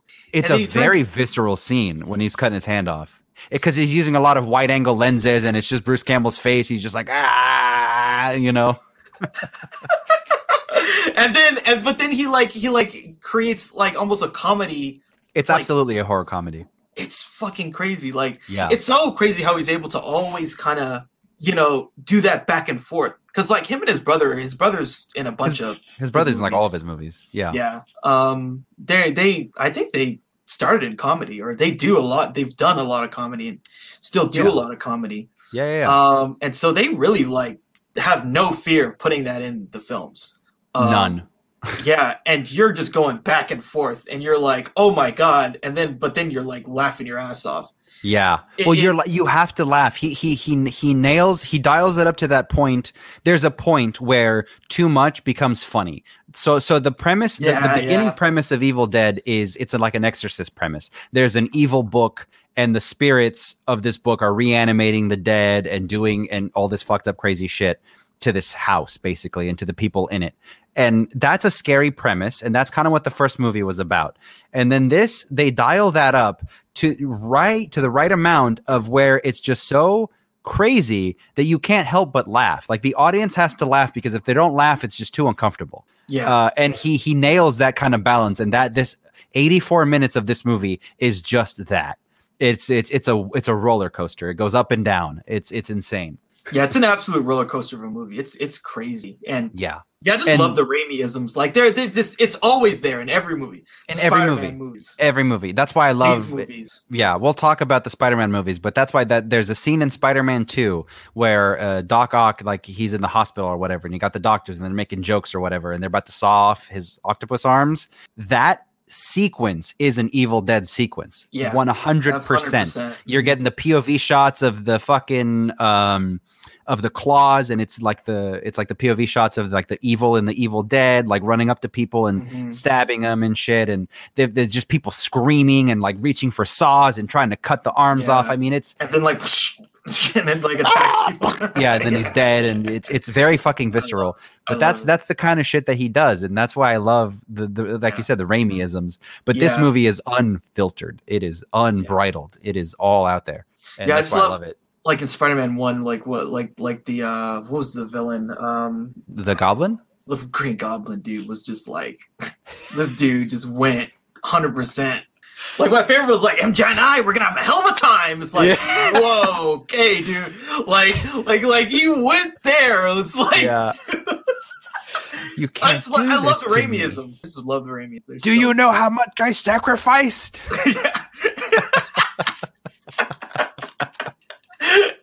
is, yeah, dude. But no, Spider-Man 2 is really the one. He's like, avenge me. No, avenge me. Yeah. No, he throws the thing. Oh my god! Like, and the thing too was like, I remember there was one time I watched like Evil Dead. The first one. Then I watched. Well, I think it was maybe the first or this. It was probably the first. And then I watched like Spider-Man 3, and then it totally like kind of clicked for me. Right. Like it made sense what he was doing, like why he was doing like the shit where he's dancing, which has now become kind of a meme in a positive way. Yeah. It's almost like sort of, but I remember like seeing at the time, people were fucking pissed. And I remember watching it and I was like, I know, I get it. Even in 2007, like I'd seen Evil Dead 2 and I think I'd seen maybe like Darkman from him, right? Yeah. The Liam Neeson one. And I was like, I kind of get it. Like he just does the off the wall shit. And I thought it was funny. I thought it was genuinely funny. People did not think it was funny because we were still at that point where the comic book nerds were like, you're fucking with my Spider-Man. No. Well, I think the problem, there was a lot of problems there because they Hollywooded that. That was the real, because he didn't even want to do that Venom storyline anyway. No. You can tell, like it's so layered over the top. It's just not necessary. Because like the storyline with the other villain, like the Sandman. Yeah, the Sandman. That stuff is actually really beautiful that he does there. He was just trying to tie off. He was just trying to do the trilogy thing where the third one has something connected directly to the first one. It's with the Uncle Ben's killer and whatever. And then the villain has the daughter that he's protecting and whatever. Yeah. So like, that stuff, but like it really made me make sense of it. It's like, this is just, he's relating it the same way in Evil Dead when the fucking twin and he's like fighting himself. This is the Peter Parker version. He amps up to an 11. Like that montage is actually really funny. Like it's very funny. Like he's like that girl next door. He's like, yeah, give me some more milk with my cookies. Yes. And then he's like at work and he's like talking on the phone or something. And then there's the other chick who's like way into him. Yeah, the Betty, I think the receptionist or whatever. The receptionist, and then he's like out there fucking dancing and shit. Yeah. Oh. No, but that's literally it. That's literally like that's the Raimiisms. That's what it is. That's him in a nutshell, And I mean, and he wouldn't have been as successful if it wasn't for just like how inventive all this stuff is. Because like you could jump the shark and you can go off the wall and do stuff like this. But like he's really inventive in terms of like camera tricks and camera angles and again practical effects. Like that first Spider-Man movie, the Green Goblin has a shit ton of practical effects to the point where if you're watching it now, you could say, "Oh, this looks shitty." I think it's a better choice than to do shitty CGI, although there is a lot of shitty CGI in that movie too. But like a lot of like that scene of like MJ like latching on to Spider-Man where he's like swinging and she's just like hanging on to like a mannequin basically. Like you can tell, but like those are the kinds of like really old school slapsticky kind of his approach to making these movies. And I love that. And again, Evil Dead 2 is just, it's the most over the top and it's the most adult one for sure that he's probably ever made. I mean, the first Evil Dead movie had the scene where with the vines, with the girl being raped by the vines, which is again, that's fucking hardcore and that's horrific.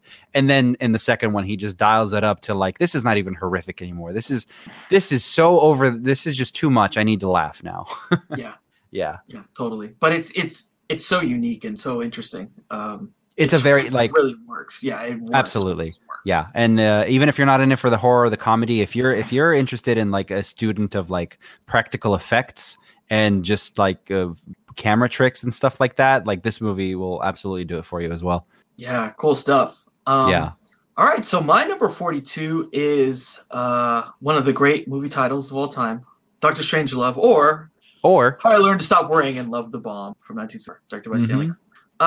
This is a very interesting because it has to deal with a very kind of serious subject. Us, the human race, annihilating itself because our nuclear stockpile is so large that a literal accident could annihilate the human race. Let's play that for laughs. And they decided to do that because that was like the only way that this stuff could actually really kind of get through to people in a way that doesn't make you want to sort of, have an existential crisis. Yeah, right. Roll up into a ball and hide under your bed forever. Yeah. Because what I really love about this, like, there's a lot of funny stuff. The Peter Sellers stuff is so funny. Good. Yeah. You can't fight in the war room. The like, Mein Führer, I can walk, and like just him, just as the Doctor Strangelove character, is just so.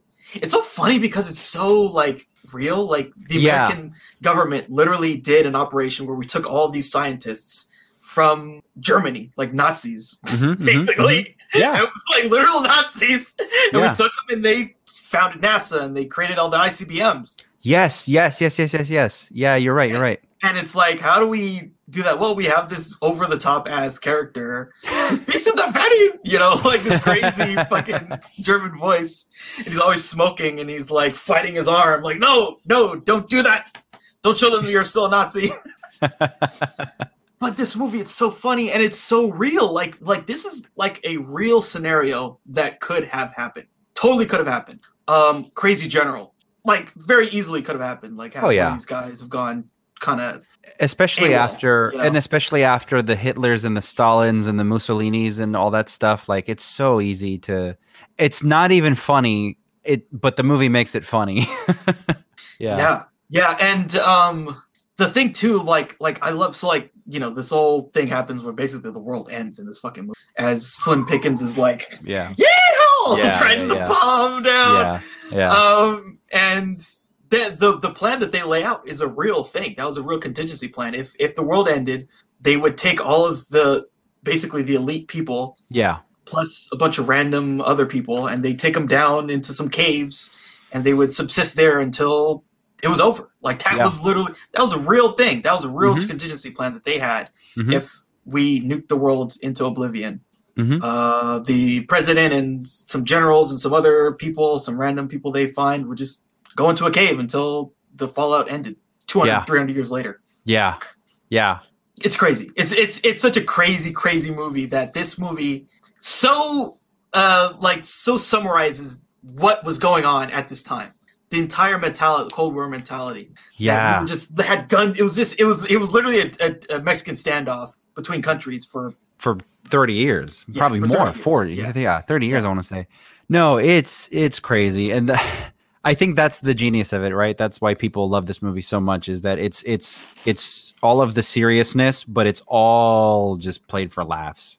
And the Dr. Strangelove character is so over the top and he's so like unlikable. I don't know, like you can't help but like fucking laugh at it. And just say like, oh, I get it. Like I could totally see this. I don't know.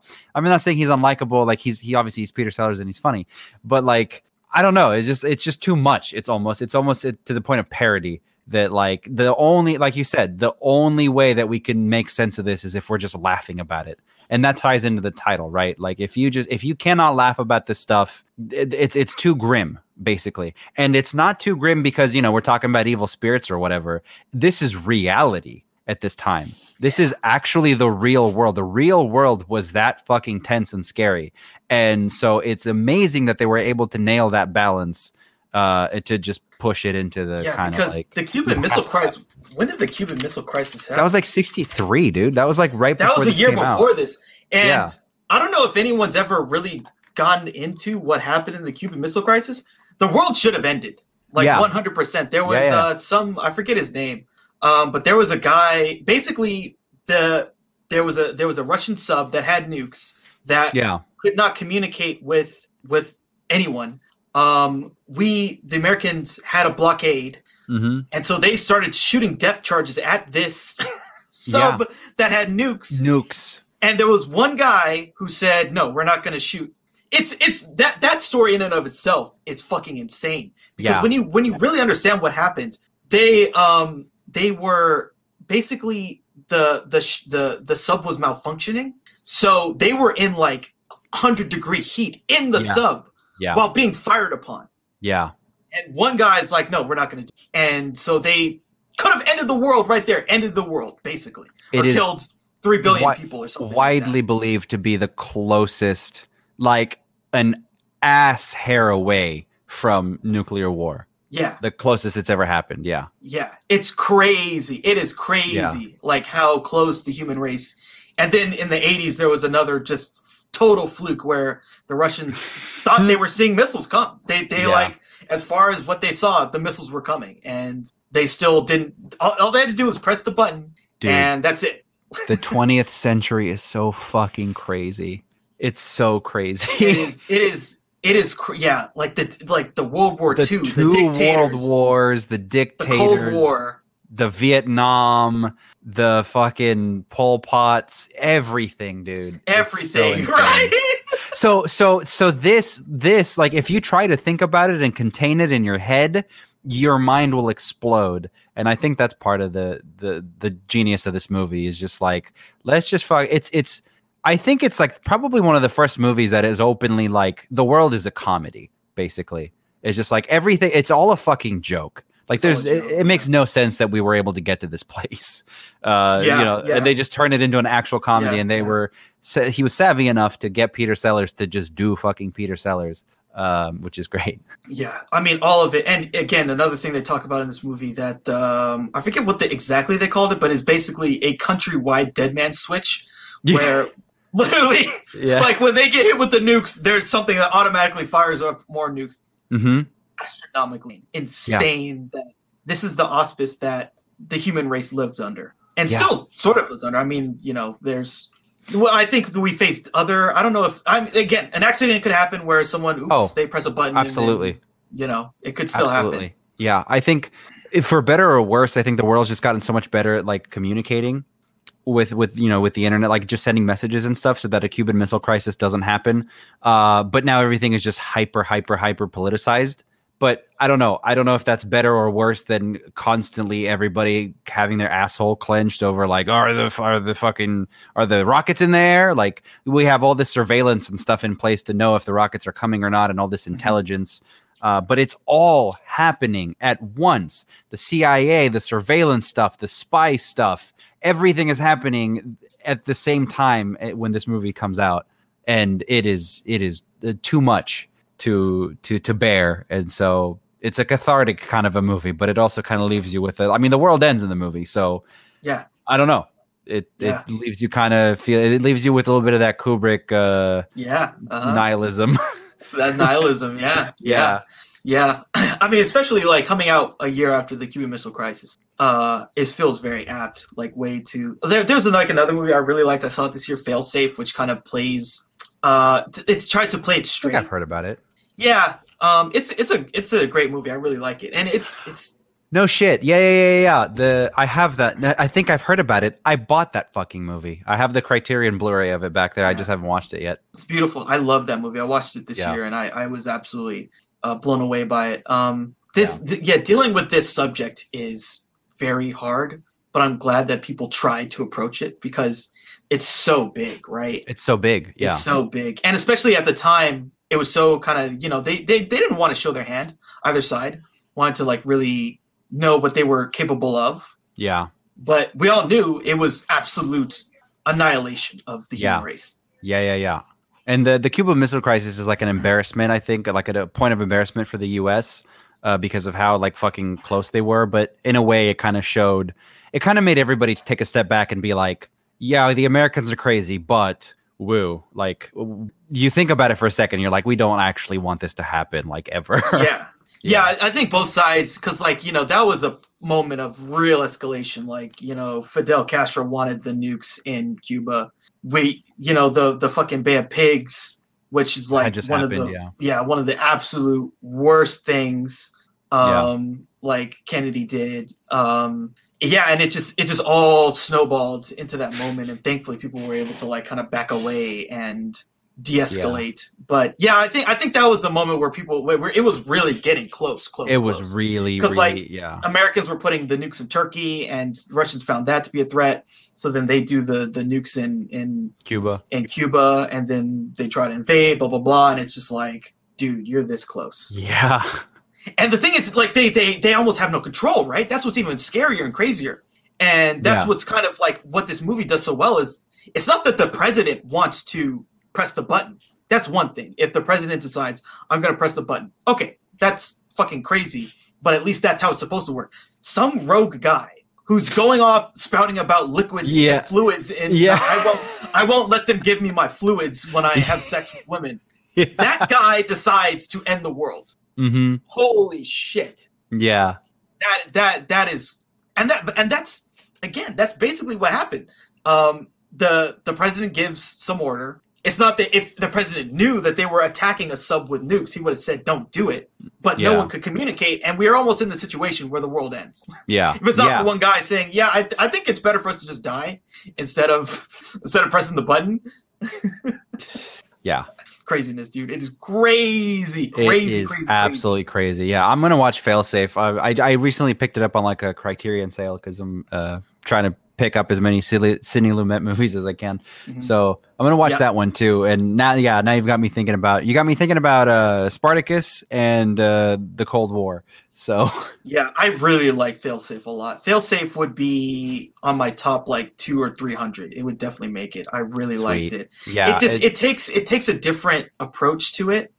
But I think it still is trying to deal with, because another thing too. So there was a guy from A Beautiful Mind. I forget Nash. Okay. So Nash came up with the whole Nash equilibrium theory, right? Which is that you kind of treat everything as a prisoner's dilemma. And as long as and this is, but then we find out that he's like a paranoid schizophrenic. And he's it's insane. Like, yeah. It's like we put that on a national scale. The whole world was operating under the idea that you have to act like you're totally paranoid. Yeah. It's crazy. Crazy. Yeah. So, yeah, Dr. Strangelove. Dr. fucking Strangelove. Yeah. Forever for as a historical document. I mean, if nothing else, if you don't even know it's a funny enough movie on its own, but if you really take the time to dig into what was happening around the time when that movie came out, it gets better with every layer of research that you do. That movie it gets so much better it really does. The more you read into it. Yeah. And that's the thing like about these Kubrick movies, he really goes deep. Like he's the type of guy who would get obsessive about a topic or a subject. Yeah, and that's why it took him so long to get movies made. I mean, it took him years to get movies out. And thankfully he got to a point where he could do kind of whatever he wanted. So, that's helpful too, but yeah. What a talent. Yeah, absolutely. I the more I watch this film, the more I love it because it gets funnier. There's more things I understand about it. There's more historical stuff I understand about it, and it just gets richer and richer. And it's just like, wow, how accurate it is, but how funny it is. Mm-hmm. Yeah, just all of it. I love it. Yeah, it's crazy. One of the greats. Okay, so we made it to 41, right? Yeah, we're 41. Cool. Well, we have to talk about. We've been pussyfooting around it for long enough, but now we finally made it to the point on my list where we can talk about David Lynch. David Lynch, to me, is like absolutely top 3 filmmakers for me personally. Mm-hmm. And it depends who you ask. What did it come from the ether? Is it the transcendental meditation? Is that theory that like everything is there's like a layer of consciousness that we can all dip into and pull ideas from? But I remember from a young age, I've always been obsessed with, and it's very obvious based on this list. I'm always obsessed with the dark side of things. Like I never believe the veneer of whatever the thing may be. I always try to think of like, what's the flip side of it? Like no one thing can be perfectly good to me. And when I found David Lynch movies is when I found like, oh, there's a guy that fucking his entire worldview is based on that. So number 41 is Mulholland Drive. One of the many David Lynch movies that are going to populate this list as we go up. There's a scene in another movie we're going to talk about that like made me realize that like I want to make films in the first place. But Mulholland Drive it's on the list and definitely on the list, and a lot of people consider it to be the greatest movie of the 21st century so far. I don't know. But the more what I like about his movies is that they have so many layers, and I'm not talking about like layers to like you do research about like, the Cold War or whatever, and you unlock more layers, or like the story, the plot itself is layered. It's not that. It's everything to him is an idea. Everything comes as an idea, and he services the idea. That's how he describes it. So what's Mulholland Drive about? Well, it's an LA movie, so it's got that going for it.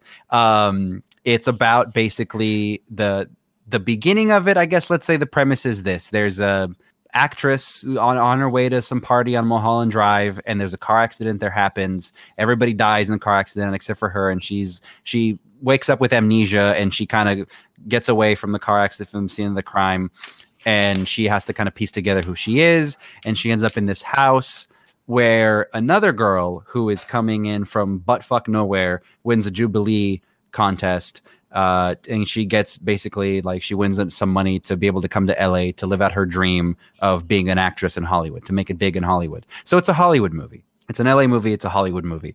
And it's basically about, try to make it big in Hollywood.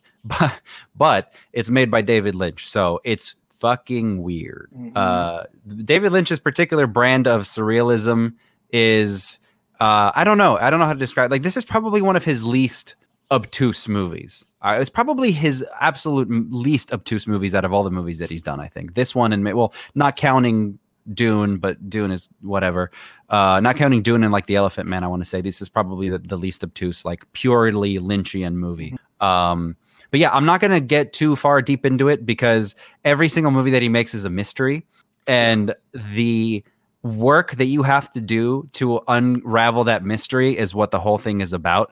And I have my thoughts and ideas of what all of the symbolism in the movie is, but trust me when I say there's not a single thing wasted in one of his movies. If there's a fucking guy, sweeping for like an uninterrupted shot of 2 minutes, it means something, right? Yeah, exactly. And so that's what I love about his movies. And it's not for everybody because it does just get a little too weird. And there's comedy in it. There's some scenes like in Mulholland Drive, like the scenes where the two the Castiglione brothers come into there's a boardroom. There's like a director and a couple producers, and they're like trying to they're telling him basically like they're going over the casting of the movie and like, who are you going to cast in this movie? And the Castiglione brothers come in, and they're this mysterious force that's above the producers, and they sit down and they don't say a fucking word, but they know that one of them is really into coffee, so they bring him in this espresso, and the guy takes a shot of espresso.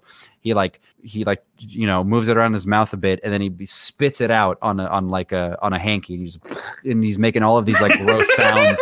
And then somebody else in the boardroom starts to freak out. They're like, no, oh shit. And then he's like, the coffee's bad. Like he goes to these places, and it completely throws you out of the experience.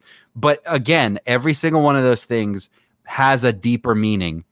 Coffee in David Lynch movies symbolizes waking up from something, and everything to him is a dream. And people say that everything he does is dream logic, and that's kind of what surrealism is.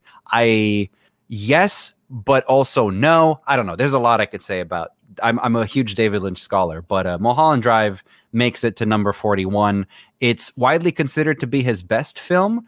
It's not my personal favorite, but I can see how it's probably his best one in terms of the idea is super clear in this movie. It's more clear than any of his other movies. The idea of what this movie's about chasing the Hollywood dream and how that gets muddled and how the darkness of that kind of bubbles up. Because that's kind of, it's always like an idealistic small town setting, and then like some fucking degenerate shit is happening. And certainly, and Hollywood is the most degenerate stuff. And he goes for it in this movie. It was at a time before, okay, I'm going to let you in on a secret. It's basically a Me Too movie, but you wouldn't know that from watching it. You'd have to watch it like 3 or 4 fucking times and then really think about it. But it's a Me Too movie, but he's not allowed. That's what's brilliant about it. He's not allowed to point fingers and to out anybody in particular, but he's able to craft this narrative of like this absolute overarching darkness over this actress's life and how it ends her to basically, kill herself in the movie. That's basically what the movie's about. But you have to really be into the David Lynch mindset to understand like any of that stuff. Otherwise, it's a kind of a neo-noir with like some horror-ish elements to it. And it starts out as like an optimistic thing, and it ends up as a really, really depressing, really fucking depressing thing. I love David Lynch movies. I love Mulholland Drive. Yeah, I've seen this one too. It's an interesting one. I think the Naomi Watts performance is absolutely incredible. Like she's like one of the greatest actors ever. This movie is, and there's so many layers of irony to it too, because prior to this movie, she was about to move. She was just going to move back to Australia. Just get the hell out. No, that's the thing. She'd been going on she'd been doing auditions for like 10 years and just doing whatever she can, and she just was not being recognized. And and so again, and you think in the beginning of this movie when she comes down the escalator from LAX and she sees Hollywood, and it's like this really cheesy fucking performance, and I'm like, oh no, is this performance going to be this shitty? It's like he's doing it on purpose. He's doing it on purpose. Yeah, it's just such a brilliant performance. Yeah, yeah, I love it. I think there's a lot of interesting stuff with this film. Yeah, I don't know if I'm like super into the stuff, like the really deep stuff. Like Right, for right, right. me, I don't know if I can totally consume it well enough. It just racks my brain so hard. I'm like, It does. No, dude, it I can. does. It totally does. Yeah, Yeah. and I'm just like, what the fuck? Yeah, but you know, I don't know. I probably need to watch it again. I definitely like. There's a lot of imagery that's very strong and very interesting in Hmm. this film. That shit with the monkey dude behind the garbage or whatever. Yeah, yeah, yeah, yeah. That whole You know. scene, it's such a brilliant scene. The guy who's just like, Yeah. he's just like, I had a dream and I was gonna do this, and he's basically describing just the Hollywood kind of system that like once you make it, you're basically just making deals with the devil, and ultimately, and like the way that it's shot, it's like got this like floaty camera thing going on where it's Yeah. like not shaky cam quite, but it's like it's enough to make you feel dizzy as this guy is telling his story. It's just a lot of really interesting choices. Yeah. There's a lot of stuff there, and like you were saying, like there's a lot of distilled ideas in the movie with great acting and these great performances. Hmm. Yeah, it's a really interesting film, and like, yeah, I you know, I'm sure you spent a lot of time thinking about the David Lynch stuff, the canon Yeah, of stuff, what it yeah, yeah, means, yeah. what the different symbolism is, Hmm. and yeah, I'm sure like that just adds a huge It layer of does. like when It you're does. really invested and you can understand and make connections. Yeah. It And really makes it worthwhile even more so than other things. sure, yeah, yeah, yeah. And I mean, he's got it's he doesn't really start to do like the David Lynch movie as we know it doesn't really he doesn't do that until Blue Velvet. Blue Velvet is like kind of the one that like is just all of that is in it. All of the super deep level idea stuff is in it. But I feel like Mulholland Drive is kind of like the peak of it because then he kind of it's mass market enough because after that he dives deeply into like his artsy stuff that is pure like really incomprehensible like Inland Empire, Yeah, for Inland example. Empire. That's what I was thinking. That's a It's purely that's yeah. like a you got to watch that shit like 10 times to even begin to understand it. But yeah, no, this is the most palatable, I think, and it's got the most clear cut kind of story that like the average viewer can put it together and kind of put together that like at the very least it's the main character is betrayed by the very thing that she's obsessed with. You could put that Mhm, together at least. mhm, But there's so many more layers to it. So yeah, I love all of his movies. And this movie, I don't like as maybe as much as some of the other ones, mhm, just because I have more of a stronger personal connection to some of his other movies. But this is probably his most polished in mhm. his own way. The way that he tells the story is probably the most polished one he Yeah, has. Yeah, yeah, with really strong actors, like a lot of these really like really powerful ideas, very cinematic ideas. very cinematic. Yeah, Mhm, yeah. I love the way, just for fun, you should look up the way that David Lynch describes watching a movie. The way he describes, he says it's a very delicate balance, a delicate thing between you sitting in the chair and the lights going out and you watching the pictures on the screen. Because if you nail the balance just right, you're in that world. And like the way that he describes cinema, basically, and he's like, it's like a magician performing a trick. It's like a chemical thing. And if you can get the audience to be like in the movie, basically, yeah, it's like the more powerful than anything. And it's yeah, just he's a student of cinema. He loves it. He thinks that he treats it like he treats his paintings or his woodshop work or whatever. So I appreciate that a lot about him. yeah. Yeah, he's a brilliant artist of film. Mhm. Definitely one of the greats. Yeah. All right, But it's so easy, my it's also yeah. easy to make fun of just the crazy wacky shit that Oh, happens in the dude. Well, movie. I remember like one of the things I remember going viral like back in the day was when he had some fucking rant about people watching movies on an iPhone. I love that That was clip so fucking much. Dude, hilarious. I watch that So clip funny. like once a month, dude. That shit was hilarious. You know, the other one I saw the other day that kind of I was looking through like my favorites on YouTube, and there's some shit from like 12 years ago on there. And so, do you remember the one? It was Ed Harris for A History of Violence. They were at this big panel. No. Oh, dude, I gotta show. I'll show you Yeah. this at the end. Yeah, of this. we'll trade clips after. It's fucking hilarious.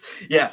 So yeah, there's a whole bunch, and then there's like the Lars von Trier, what he said about, I think it was Melancholia. Yeah. Or Which was it I believe it was Melancholia. Yeah. which one? Which tirade of his are we talking about? So he said, "I understand Hitler." Yes. Yeah. Yeah. I understand Hitler. Yeah, it was Melancholia. Yeah. Yeah. Yeah, and then there's like Kirsten Dunst, and then I forget the French chick next to him, and they're both Charlotte like, Ginsburg. Yeah. yeah, Charlotte Ginsburg. It's funny because like Ginsburg kind of like has this like, oh yeah, he said that, and fucking Kirsten Dunst is like about to run. She's about to run. She's about to run out of the fucking building.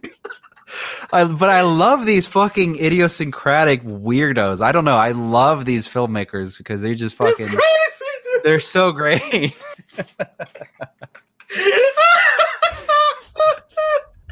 Unbelievable. They're just crazy. And that's the thing, right? It's like these kind of crazy out there people. It kind of plays into Mulholland Drive, right? Oh, this business is crazy, dude. Dude, it's so crazy. There's so many great scenes with the Justin Theroux character, the director, where he goes to his house and his wife is just like in bed with another guy, and then she's just and then he just there's like this great fucking there's like a single take where he like walks out of the bedroom, goes to the garage, he gets like 2 buckets of paint, and then he goes in and he takes his wife's jewelry and just fucking dumps the paint in the jewelry, and he just starts like messing with it, and then she starts climbing him and like fucking knocking on him like a cartoon, like, no, stop it, like it. But it's all kind of to serve the comedy of just like the Hollywood, like the celebrity thing and how like meaningless it is. Yeah. It's so fucking funny. It's great. Yeah. Yeah, it's totally absurd. Hollywood is an absurd, like the whole business across the board. And it's one, at this point now, it's like, it's basically one singular thing, even Europe, the people who make stuff in Europe.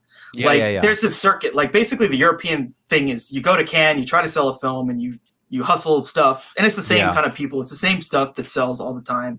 It's all, rehashed shit. Mm-hmm.